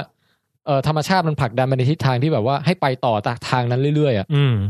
มันก็เลยกลายเป็นแบบว่าค่อยๆขนาดใหญ่ขึ้นแล้วก็อาศัยการเดินเป็นหลักไม่บินแล้วคราวนี้อย่างผมนี่คือเล่นเกมอยู่คือแบบมันเหมือนแบบอัพมาทางขาไงพี่อัพมาทางขาตีบวกขาไปเรื่อยขาแก่งเลยทีนี้ไอ้พวกโดโดนี่ตีบวกแบบอ้วนอวบไปมันก็จะไปทางนั้นเหมือนกันนะฮะก็คือ เริ่มต้นมามันบินไม่ได้อยู่แล้วแต่มันเดินไปได้ทั่วทุกขนแห่งเพราะว่าทวีปมันติดกันหมดครับมันมาไกลมากเลยเราชอบคำว่า160 ล้านปีก่อนเนี่ยไกลเรานึกว่าแบบว่าบรรพบุรุษร่วมประมาณสักแบบ 1,000 ปีก่อนหรืออะไรอย่างเงี้ยเพราะเป็นหลักร้อยล้านปีเราเลยตกใจเลยแต่ตอนนี้ผมเริ่มเห็นภาพว่ามันน่าสนใจตรงไหนรู้ไหมพี่คือภาพแรกก็คือไอ้พวกนกโดโดพวกแก๊งเชื่องเนี่ยนะแบบมันคือนกพิราบอะไรไปบินแล้วก็ไปติดเกาะอันนี้ก็เป็นบินติดเกาะเหมือนกันแต่ว่าติดเกาะนานมาละ จนกระทั่งเกาะนี่มันสปลิตออกมาแบบโอ้โหฮะคือเกาะในที่นี้คือทวีป1ทวีปอะฮะครับนะฮะซึ่งเหตุการณ์ก็คือว่าบรรดาทวีปค่อยๆแยกจากกันนะฮะหลังเริ่มตั้งแต่ยุคประมาณ100 ล้านปีก่อนก็ค่อยๆแยกไปไอ้เจ้าเซาท์แอฟริกาเนี่ยอเมริกาใต้แยกออกไปก็เอาฝูงนึงไปต่อมาก็กลายเป็นนกเรียนะฮะอินเดียกับมาดากัสการ์เนี่ยก่อนหน้านั้นมันเป็นก้อนเดียวกันอยู่ครับตอนมันไปนี่มันก็เอาพวกไอ้บรรพบุรุษของนกช้างไปด้วยฮะก็เอาลอยแพไปเลยนะฮะออสเตรเลียนี่ก็เอาบรรพบุรุษนกอีมูนกคัสโซวารีอะไรไปนะฮะส่วนนิวซีแลนด์นี่ก็ได้นกมัวไปแล้วก็ทุกคนต่างก็แยกจากกันออกไปเรื่อยๆจนกระทั่งมากลายเป็นตำแหน่งที่อยู่ทุกวันเนี้ยเกร็ดน่าสนใจอย่างนึงคือเมื่อก่อนเนี่ยไอ้ดินแดนที่เชื่อมคือแอนตาร์กติกาเนี่ยฮะมันไม่ใช่ขั้วโลกใต้เหมือนอย่างที่เรารู้จักทุกวันนี้นะมันเป็นดินแดนที่เป็นป่าอันอุดมสมบูรณ์นะฮะไม่มีน้ำแข็งแล้วไม่ใช่เป็นเพราะว่าตำแหน่งมันเคลื่อนไปเคลื่อนมาเยอะนะจากอดีตตำแหน่งเนี่ยเคลื่อนทุกวันนี้เคลื่อนลงใต้ไปมากกว่าเดิมหน่อยนึงแต่ว่าสาเหตุที่ทำให้เมื่อก่อนมันอบอุ่นมากอ่ะไม่ใช่เพราะตำแหน่งลัติจูดแต่เป็นเพราะกระแสน้ำกระแสลมอะไรที่มันทำให้แถวนั้นอบอุ่นขึ้นมาได้แล้วทุกวันนี้พอทวีปมันแยกจากกันปุ๊บกระแสน้ำเปลี่ยนทิศทางลมเปลี่ยนมันเลยกลายเป็นดินแดนแห่งความหนาวเหน็บWhite Walker ฮะแล้วปัจจุบันก็คือถ้าเราไปขุดลงไปใต้ทวีปแอนตาร์กติกาเราจะเจอฟอสซิลสัตว์ป่าที่เป็นตื่นเต้นจังป่าอบอุ่นเลยมากมายมีจริงเหรอพี่เฮ้ยนี้เจอแบบเพนกวินตัวใหญ่กว่าคนอะไรเงี้ยแล้วอยากรู้ว่ามันมีศาสตร์สาขาแอนตาร์กติกาอาร์เคโอโลจีอะไรอย่างงี้มีเลยเป็นแหล่งฟอสซิลที่แบบเจ๋งมากๆอะไรเงี้ยเฮ้ยน่าสนุกว่ะไม่เห็นเคยได้ยินข้อมูลแล้วมันจะชอบไปเจอตัวเชื่อมระหว่างแต่ละทวีปอ่ะว่าเห็นไหมไอ้ที่ทวีปนั้นมีตัวนี้อีกทวีปนึงมีตัวเนี้ยจริงๆนี่ไงบรรพบุรุษที่เป็นตัวเชื่อมตรงกลางอยู่ในแอนตาร์กติกานี่เองอะไรเงี้ยจะเจอแบบนี้บ่อยมีหน้าล่ะพวกนาซีถึงชอบไปตรงนั้นใช่ฮะจากนิยายเรื่องหนึ่งเนี่ยเราไปค้นหาหลักฐานประวัติศาสตร์โถ่ท่านบัน ทีนี้เนี่ยกำลังอินกับนิยายที่อ่านไอ้ความซับซ้อนที่น่าสนใจเนี่ยฮะมันมีอยู่อย่างหนึ่งก็คือว่าไอ้ทุกตัวที่ไล่มาตะกี้อีมูนกมัวนกอะไรเนี่ยต้นกำเนิดมันชัดเจนตรงไปตรงมานะครับก็คือว่าทวีปมันแยกออกไปแล้วมันก็เอาบรรพบุรุษสายนั้นไปด้วยครับนี่ตรงนี้ที่เจ๋งอีกอย่างนึงคือพอเช็คเวลาทางธรณีวิทยาว่าทวีปมันแยกจากกันเมื่อไหร่นะไปดูเช็คหินเช็คอะไรอย่างเงี้ยมันจะได้ตัวเลขออกมาแล้วไปเช็ค DNA ของสมมติว่าไปดูซิว่านกอีมูแยกออกจากแรดไทป์ตัวอื่นเนี่ยเมื่อกี่ล้านปีก่อนอะไรเงี้ยไอ้ไทม์ไลน์ตรงนั้นน่ะมันมักจะไปบรรจบพอดีกับไอ้ไทม์ไลน์ทางธรณีวิทยาที่ว่าทวีปมันแยกจากกันหลุดเป๊ะออกไปเมื่อกี่ล้านปีก่อนเงี้ยโอ้สุดยอดนะฮะเหมือนกับเป็นหลักฐาน2ทางที่มันมาบอกตรงกันโดยที่ไม่ได้นัดหมายเงี้ยซึ่งตรงนี้น่าสนใจผมว่าเจ๋งมาก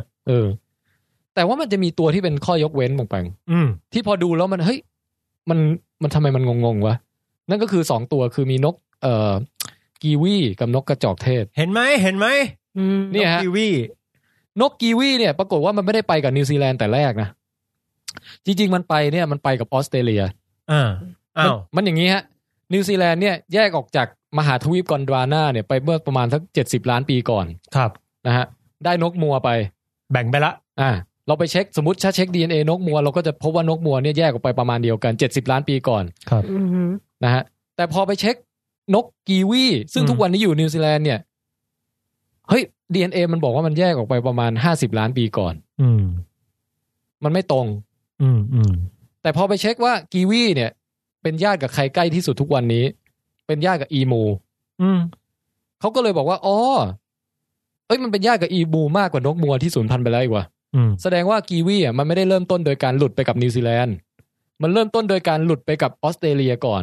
นี่ออสเตรเลียก็ต้องมีซากกีวีด้วยดิน่าสนใจฮะน่าจะมี เดี๋ยวเรียงลำดับเหตุการณ์ใหม่กีวีเนี่ยหลุดไปพร้อมออสเตรเลียซึ่งหลุดประมาณ50ล้านปีก่อนครับนะฮะได้นกอีมูนกกีวีไปเสร็จแล้วกีวีมันค่อยไปข้ามเกาะจากออสเตรเลียไปยังนิวซีแลนด์อีกทีนึงโอเคก็เลยกลายมาเป็นกีวีอยู่ที่นิวซีแลนด์ทุกวันนี้นะฮะซึ่งมันข้ามเกาะยังไงตรงนี้ยังเป็นปริศนาที่เพราะมันบินไม่ได้ตั้งแต่แรกแล้วไงเดี๋ยวตรงนี้ยังเป็นปริศนาที่ว่าเขายังศึกษารายละเอียดกันอยู่มันอาจจะมีเกาะแก่งเล็กน้อยที่แบบเป็นบันไดให้ค่อยๆสเต็ปไปได้โดยแต่ละครั้งเนี่ยอาจจะมีแบบติดขอนไม้ไปบ้างอะไรบ้างอย่างเงี้ยนะฮะแล้วค่อยๆแบบกระเถิบมาสู่นิวซีแลนด์ตรงนี้ก็ยังน่าสนใจอยู่ส่วนนกกระจอกเทศบางแปลงเรื่องราวมันแยบยลนะฮะก็คือว่านกกระจอกเทศตอนทุกวันนี้อยู่แอฟริกาใช่ไหมครับแต่มันไม่ได้ไปกับตอนที่แอฟริกาแยกออกไปนกกระจอกเทศไม่ได้ติดไปเว้ยแอฟริกาแยกออกไปสักไม่รู้กี่เมื่อไหร่กี่10ล้านปีก่อนนะแต่ว่าพอไปเช็ค DNA แล้วนกกระจอกเทศมันไม่ตรงไม่ตรงพอมาดูอีกทีนึงถึงได้พบว่าคำตอบคืออย่างนี้คือนกกระจอกเทศเนี่ยไปกับอินเดียไปกับอินเดียแล้วก็อินเดียค่อยๆกระเถิบขึ้นเหนือไปเรื่อยๆนะฮะไปปะกับเอเชียกลายเป็นเทือกเขาหิมาลัยอะไรที่เราเห็นทุกวันเนี้ยประมาณสักแบบ50-30ล้านปีก่อนอะไรเงี้ยฮะจากนั้นนกกระจอกเทศถึงค่อยลามออกจากอินเดียไปยังทวีปเอเชียแล้วจากเอเชียถึงค่อยไปอาหรับแล้วจากอาหรับค่อยไปถึงค่อยไปแอฟริกาอันนี้มันย้อนไปไกลมากเลยนะฮะแล้วก็จากนั้นเนี่ยไอ้นกกระจอกเทศที่อยู่เอเชียอยู่อาหรับสูญพันธุ์ไปเหลือที่ทุกวันนี้ที่เราเห็นคือไอ้ที่มันอยู่แต่แอฟริกาอย่างเดียวแสดงว่าต้องมีหลักฐานได้เนาะว่าที่เอเชียเคยเจอมีฟอสซิลนกกระจอกเทศโบราณอะไรนี้อยู่ใช่ใครจะไปรู้เนี่ยว่าเมืองไทยจริงๆเคยมีนกกระจอกเทศแบบว่า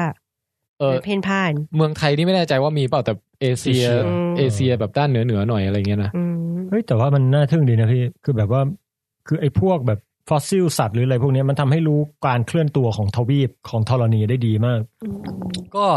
อันนี้สรุปแล้วนะฮะครับนี่จะเห็นว่านกบินไม่ได้เนี่ยมีต้นกำเนิด2แบบ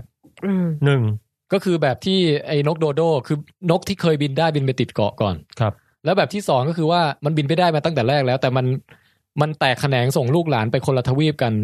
เนื่องจากเมื่อก่อนเนี่ยทวีปมันติดกันอยู่แต่พอทวีปแยกจากกันมันก็ติดไปด้วยแล้วค่อยวิวัฒนาการกลายเป็นนกคนละชนิดกันเช่นนกกระจอกเทศนกอีมูนกอะไรก็ว่าไปเราจะชอบลืมเหตุผลที่2พอนี้หมีพูดก็เลยนึกได้เลยว่าจริงๆหลายๆอย่างก็คือว่าทำไมสัตว์บางที่ที่ดูคนละทวีปมันแตกต่างมันแบบคล้ายกันมากแต่จริงๆเป็นเพราะเมื่อก่อนมันเป็นทวีปเดียวกันนั่นแหละเราชอบลืมประเด็นนี้ใช่ๆแล้วก็ทั้ง2เรื่องนี้รวมกันเนี่ยเราว่ามันเป็นการเน้นให้เห็นถึงหลักสำคัญในเรื่องวิวัฒนาการเนี่ยหลายข้อมากเลยนะฮะเดี๋ยวจะสรุปให้ฟังแล้วจบแล้วข้อที่1ก็คือว่าเรามักจะชอบเข้าใจว่าวิวัฒนาการเนี่ยมันจะต้องเกิดขึ้นตามลำดับขั้นตอนที่เป๊ะๆต้องตามนี้เหมือนเราเห็นเวลาเราเห็นไอ้รูปที่เขาวาดเป็นคนวิวัฒนาการของคนน่ะ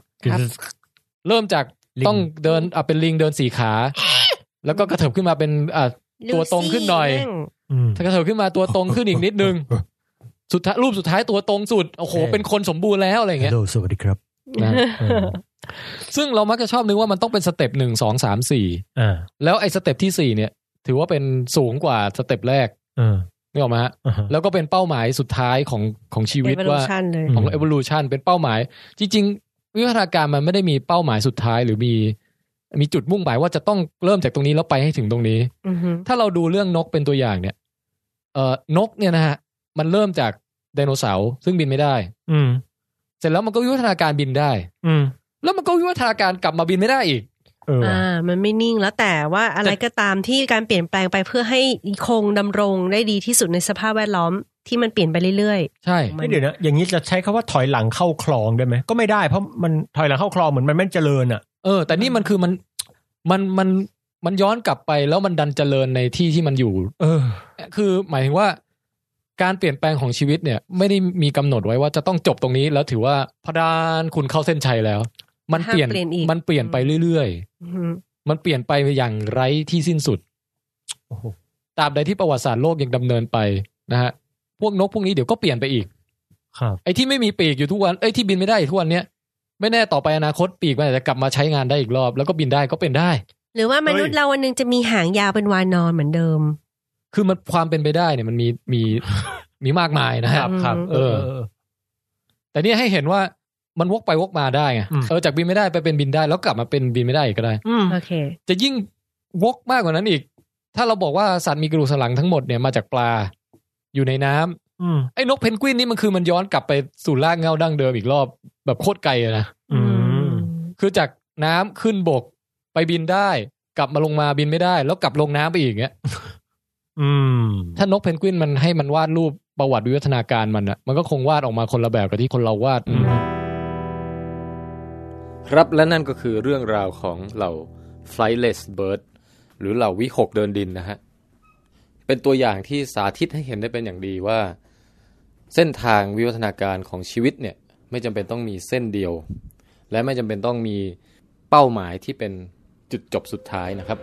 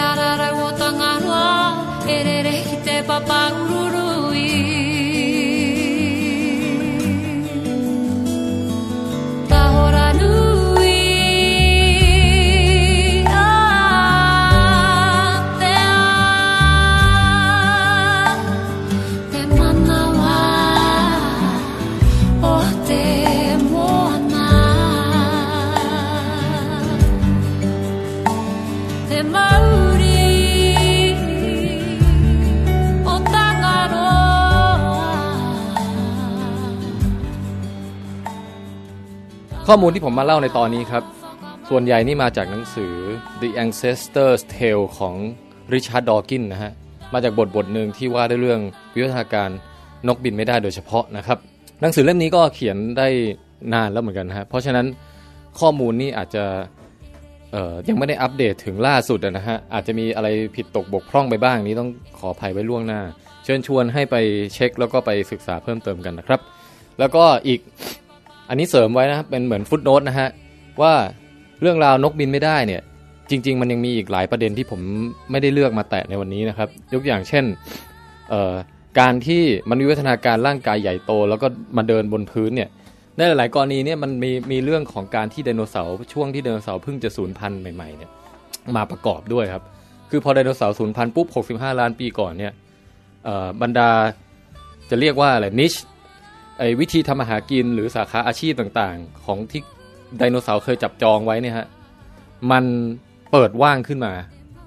ธรรมชาติเนี่ยก็เลยผลักดันพวกนกต่างๆที่ยังเหลือรอดมาจากการสูญพันธุ์ครั้งนั้นเนี่ยนะฮะให้มาเติมเต็มไอ้ช่องว่างของนิชที่ไดโนเสาร์ทิ้งเอาไว้เนี่ยจึงเกิดนกยักษ์นกอะไรที่ไม่บินมากมายหลายสายพันธุ์นะฮะพวกแรดไทที่ผมเล่าไปนี้ก็น่าจะเกี่ยวข้องกับตรงนี้ด้วยนะครับแล้วก็อย่างตัวที่ไม่ได้พูดถึงในตอนเนี่ยมีไอ้พวกนกเทอร์เรอร์เบิร์ดอะไรพวกนี้บางตัวนี่ไปกลายเป็นเหมือนไดโนเสาร์กินเนื้อครับแต่เป็นนกหัวใหญ่เท่าม้านะฮะเขาเรียกว่าเทอร์เรอร์เบิร์ดหรือนกสยองไอ้พวกนี้เดี๋ยวถ้ามีโอกาสจะไว้ค่อยเล่าให้ฟังในตอนต่อๆไปนะครับแต่ว่าวันนี้เอาแค่นี้ก่อนนะฮะแล้วก็ช่วงต่ออย่างนี้ครับชี้แจงเล็กน้อยก่อนว่าสำหรับตอน43เนี่ยนะฮะเราจะไม่มีช่วงเฉลยคำถามหรือว่าเล่นเกมประจำตอนหรืออะไรอย่างนี้นะครับเดี๋ยวเราจะเซฟเก็บไว้นะฮะไปเล่นในตอน44เลยนะครับซึ่งตอน44เนี่ยถือว่าเลขสวยนะฮะเราจะใช้เป็นตอนที่จัดเป็นตอนวันเกิดครบรอบ4ปีของ Vidcast ไปเลยนะฮะสำหรับตอนที่44ก็รอติดตามกันนะครับ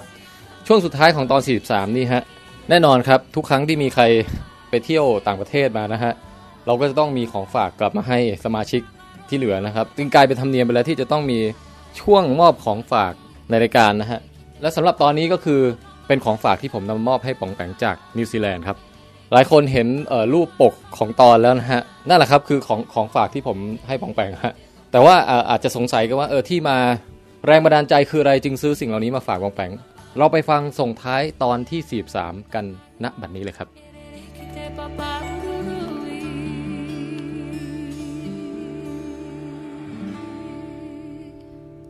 ในส่วนนี้ครับผมอยากจะใช้พลังงานเฮือกสุดท้ายที่เหลืออยู่นะของวันนี้เนี่ยในการมอบของที่ระลึกที่ผมหามาจากนิวซีแลนด์ให้กับคุณป่องแป่งนะครับแล้วอาบันล่ะมีไหมให้อาบันด้วยอาบันเนี่ยไปด้วยกันอ๋อเหรอไม่ไปด้วยกันเหรอไม่ได้ซื้อของมาฝากโอเคโอ้อาบันรบกวนช่วยไปหยิบถุงพลาสติกในห้องน้ำมาให้หน่อยสิถุงที่วางอยู่เดี๋ยวหรือให้เราไปหยิบเองหยิบเองก็ได้อาบันรู้ใช่ไหมว่าถุงไหนท่านบันท่าทางจะหมดแรงสุดๆอ่ะพี่โฮลาเลโฮลาเลโฮเลโฮโฮลาเลโฮลาเลโฮโฮโฮลาเลโฮลาเลโฮเลบะโฮโฮโฮโฮลาเลโฮเลลาโฮลาเลโฮลาเลโฮเลลาโฮลาเฮป่องแปงเอ้ยเจ้าพร้อมหรือยังข้าอยากให้เจ้าฟังเรื่องราวของฝากจากนิวซีแลนด์ I'm ready yes ของฝากเนี่ยจับฉ่ายนิดนึงนะพี่ลุ้นนิดนึงนะตอนนี้ตื่นเต้นใช่ๆแล้วก็เป็นของที่พี่รู้สึกว่าคงไม่จำเป็นต้องราคาแพงครับแต่ให้มีความหมายมีสตอรี่ดีกว่ามาละนะฮะอันดับที่1เนี่ยพี่ได้ตราสัญลักษณ์อะไรบางอย่างจากชนเผ่าเมาลีเอามาฝากปองแปงฮะทำไมท่านบันมองผมอย่างนั้นอ่ะเพราะพี่ยังไม่รู้ของฝากคืออะไรเอาแล้วอันดับที่1ก่อนคือชนเผ่าเมาลีเนี่ยเขาจะมีการชอบแกะสลักนู่นนี่นั่นนะฮะบางทีแกะสลักกระดูกบ้างแกะสลักไม้บ้างแล้วก็จะมีตัวตาสัญลักษณ์ที่เป็นแบบเป็นรู้สึกจะเป็นใบหน้าของบรรพบุรุษนะฮะคือเขาจะไม่นับถือเทพเจ้าอะไรกันนะแต่เขาจะนับถือแบบหัวหน้าเผ่าที่ยิ่งใหญ่ในอดีตอะไรเงี้ยฮะแล้วมีอยู่ตราหนึ่งเนี่ยเป็นลักษณะนี้ครับขอมอบให้ปองแปงขออนุญาตรับครับโอ้โหขอบคุณครับโอ้โหพี่ยังไม่เห็นเลยไหนอ่ะพูดเข้าไมค์นิดนึงนะฮะคือหน้าตามันเป็นบรรพบุรุษที่ดูน่านับถือมากเลยครับพี่ครับหน้าตาเหมือนคนแบบทำหน้าแบบแดะแบบนั่งขัดสมาธิเอามือจับเข่าแล้วก็เอียงคอยิ้มแบบอะไรเงี้ยเหมือนตัวละครในหนังตะลุงภาคใต้เลยอ่ะรู้สึกว่าเขาจะเรียกว่าทิกกี้นะฮะไอการแกะสลักรูปแบบนี้ทิกกี้อะไรอย่างเงี้ยนะเนี่ยใช่เลยถ้าเสิร์ชคำว่าทิกกี้เนี่ยไฮทิกกี้อะไรอย่างเงี้ยมันจะขึ้นมาเป็นรูปนี้ใช่เลยพี่ขอบคุณมากครับอันนี้ครับก็เก็บไว้เป็นที่ระลึกนะฮะแล้วก็ดูน่านับถือมากหัวหน้าเผ่านี่อีกอันนึงคือพี่รู้สึกว่ามันเหมือนอะไรรู้ป่ะครับเฮ้ยองค์แปงแขวนแล้วเท่ดีว่ะจะได้ไหมพี่จะได้มันเหมือนอะไรรู้ป่ะมันเหมือนไอตัวพูดแห่งพงไพรในเรื่องไอสปิริตเวย์เฮ้ยในเรื่องโมโนโนเกะเจ้าหญิงโมโนโนเกะอ่ะว่ะหน้าตาแบบนั้นนะครับจริงด้วยนะฮะอันนี้ชิ้นที่1ครับเฮ้ยใช่เลยเหมือนเลยชิ้นที่2เนี่ยโหมีรู้สึกว่ามีมากกว่า1ชิ้นฮะเดี๋ยวนะฮะคือพี่อ่ะรู้มาว่าปองแปงเนี่ยเรียนโรงเรียนวชิราวุธถูกไหมครับแล้วโรงเรียนวชิราวุธเป็นโรงเรียนชายล้วนที่มีกีฬารักบี้ถูกไหมครับครับฮะแล้วก็กีฬารักบี้เนี่ยขึ้นชื่อที่สุดเนี่ยทีมที่แข็งแกร่งที่สุดก็น่าจะเป็นทีมของนิวซีแลนด์All Black ถูกไหมฮะพี่ก็เลยซื้อผ้าโพกหัวฮะเป็นคล้ายๆแบบเป็นแถบคาดหัวที่เป็นลายสัญลักษณ์ของทีม All Black นิวซีแลนด์นะฮะซึ่งก็คือเป็นลายเฟิร์นซิลเวอร์เฟิร์นนั่นเองนะครับขอเชิญคุณปองแปงรับไปครับโอ้ขอบคุณครับขอบคุณครับโอ้นะฮะอันนี้ใส่แบบไปวิ่งได้นะคะวันนี้เดี๋ยวถ้าใส่ครบทุกอย่างเดี๋ยวขอถ่ายรูปไว้ก่อนนะได้ครับโอ้โหเป็นพลังแห่งรักบี้นะฮะปองแปงเคยเล่นมาตอนสมัยเรียนอ่ะเคยฝึกปีนึงครับแล้วก็ไม่ใช่ทางละไปดีกว่า ก่อนที่จะไม่มีชีวิตอยู่ครับผมโอ้โหและชิ้นสุดท้ายครับครับโอ้มีอีกไหนเนื่องจากนิวซีแลนด์เป็นเกาะที่อยู่ห่างไกลจนกระทั่งเรียกว่าสุดขอบโลกคือเป็นดินแดนสุดท้ายที่มนุษย์เดินเรือไปถึงนะฮะครับเพราะฉะนั้นเนี่ยพี่รู้สึกว่าปองแปงจะชื่นชอบเรื่องราวเกี่ยวกับการเดินเรือการท่องทะเลการผจญภัยโจรสลัดอะไรพวกนี้ครับนะฮะอย่างที่เคยเห็นว่าชอบการ์ตูนวันพีซบ้างวันพีซนี่ชอบมากนะฮะการเดินทางสู่แกรนด์ไลน์ใช่ไหมครับครับผมหรือแม้กระทั่งหนังพวกไพเรตแคริบเบียนอะไรพวกนี้พี่เห็นปองแปงชอบมากพี่ก็เลยหานี่ฮะมาให้ what เพื่อวันหลังปองแปงเดินเรือไปนิวซีแลนด์เนี่ยให้ใส่หมวกโจรสลัดใบนี้นะฮะนี่เป็นโจรสลัดนี่โอ้โหขอบคุณครับเป็นหมวกโจรสลัดให้ปองแปงครับมีตากะโหลกไขว้นะฮะแล้วก็เป็นหมวกสีแดงใส่แล้วขึ้นว่ะอะไรขึ้นพี่ดูแล้วพี่อารมณ์ขึ้นเลยเนี่ยเอามาว่าเข้าป่ะเข้า เราว่าเหมือนนะเหมือนเลยใช้ได้เลยแต่ยังไม่ใช่ระดับกัปตันแล้วว่าอันนี้มันเหมือนไอตัวที่แบบพวกถูพื้นเรืออยู่อะนี่แหละครับของฝากจากนิวซีแลนด์โอ้โหก็ต้องขอบพระคุณมากครับขอบคุณมากครับบ่งบอกถึงความเป็นนิวซีแลนด์มากเลยนะไอหมวกกะลาสีเนี่ยพี่อบันก็มีให้เหมือนกันมีด้วยเหรอเฮ้ยนี่เราไม่รู้เหมือนกันสองขั้นนี้นี่ไม่ปรึกษากันนะฮะอย่างแรกน่ะพี่ว่าทริปนี้ที่น่าประทับใจคือเราไปในแหล่งธรรมชาติเยอะมันไม่ได้เข้าแบบแหล่งที่มันขายของหรอกแต่ว่ามันจะมีแหล่งไอไวโตโมเคฟไอโกลเวิร์มอ่ะพี่ก็เลยซื้อโกลเวิร์มกลับมาให้เฮ้ยเดี๋ยวโอ้ขอบคุณครับเดี๋ยวนะฮะขออนุญาตดูนะฮะขออนุญาตแกะนะฮะข้างในนี่คือนี่เป็นถุงแบบคล้ายๆกับถุงเบอร์เกอร์คิงอะไรพวกนี้นะฮะใช่ค่ะข้างในก็เป็นเบอร์เกอร์คิงที่กินเหลือจากกลางวันเดี๋ยวนะครับโอ้แกะไวโตโมโกลเวิร์มข้างในเป็นเยลลี่โกลเวิร์มโอเคครับเป็นขนมเยลลี่ฮะฮะโคตรน่ารักอ่ะเห็นแล้วอยากกินมั่งเดี๋ยวไปแกะแล้วมันเป็นสีเขาบอกว่าเขาทำเป็นสีโกลเวิร์มเลยน่ะจริงเหรอครับอันนี้พวกเรายังไม่ได้แกะยังไม่รู้ข้างในเป็นยังไงนะใช่เดี๋ยวเก็บไว้ก่อนครับได้ค่ะแล้วก็เมื่อกี้นี่พูดถึงนกเกียที่กรีดแกะเพื่อเอาไขมันมาเพื่อรักษาความอบอุ่นในหน้าหนาวน่ะพี่ก็เลยเอาครีมแกะมาให้ท่านแม่ป๋องแปงน่ะมันเป็นสินค้าขึ้นชื่อของนิวซีแลนด์พวกลาโนลินทั้งหลายน่ะนี่เป็นแฮนด์เจลเป็นแฮนด์แอนด์เนลครีมที่มีสารสกัดจากมานูก้าฮันนี่กีวีฟรุตด้วยนั่นไงมัมผมได้รับอานิสงส์เยอะก็คือจะเป็นแบบว่ามีส่วนผสมที่เป็นของแบบขึ้นชื่อของนิวซีแลนด์คือกีวีกับไอตัวน้ำผึ้งของนิวซีแลนด์น่ะอันนี้ฝากท่านแม่นะขอบคุณนะครับเดี๋ยวอันนี้เดี๋ยวไปให้ท่านแม่ดูเดี๋ยวขออนุญาตแกะหรือถ้าป๋องแปงจะเอาไว้ทำมือเองก็แบ่งกับท่านแม่บำรุงเล็บครีมแกะลาโนอินแฮนด์เนลครีมนะฮะโอ้โหขออนุญาตดมนะฮะกลิ่นนะฮะเป็นยังไงฟืดโอ้โหพี่เหม็นเหมือนขนแกะเลยว่ะเราเลยหอมมากฮะโอ้นี่กลิ่นหอมนะฮะกลิ่นดีโอ้โหขอบคุณมากครับอันนี้เดี๋ยวคิดว่าผมจะลองทาดูสักเล็กน้อยแล้วเดี๋ยวจะให้ท่านมัมเก็บไปใช้เพราะแกนี่ชื่นชอบอะไรแบบนี้มากนะฮะโอเคฮะขอบคุณครับโอ้โหประทับใจมากเดี๋ยวขออนุญาตถ่ายรูปกับของทุกอย่างไปที่ระลึกด้วยฮะเราเบรกช่วงนี้เราจะถ่ายรูป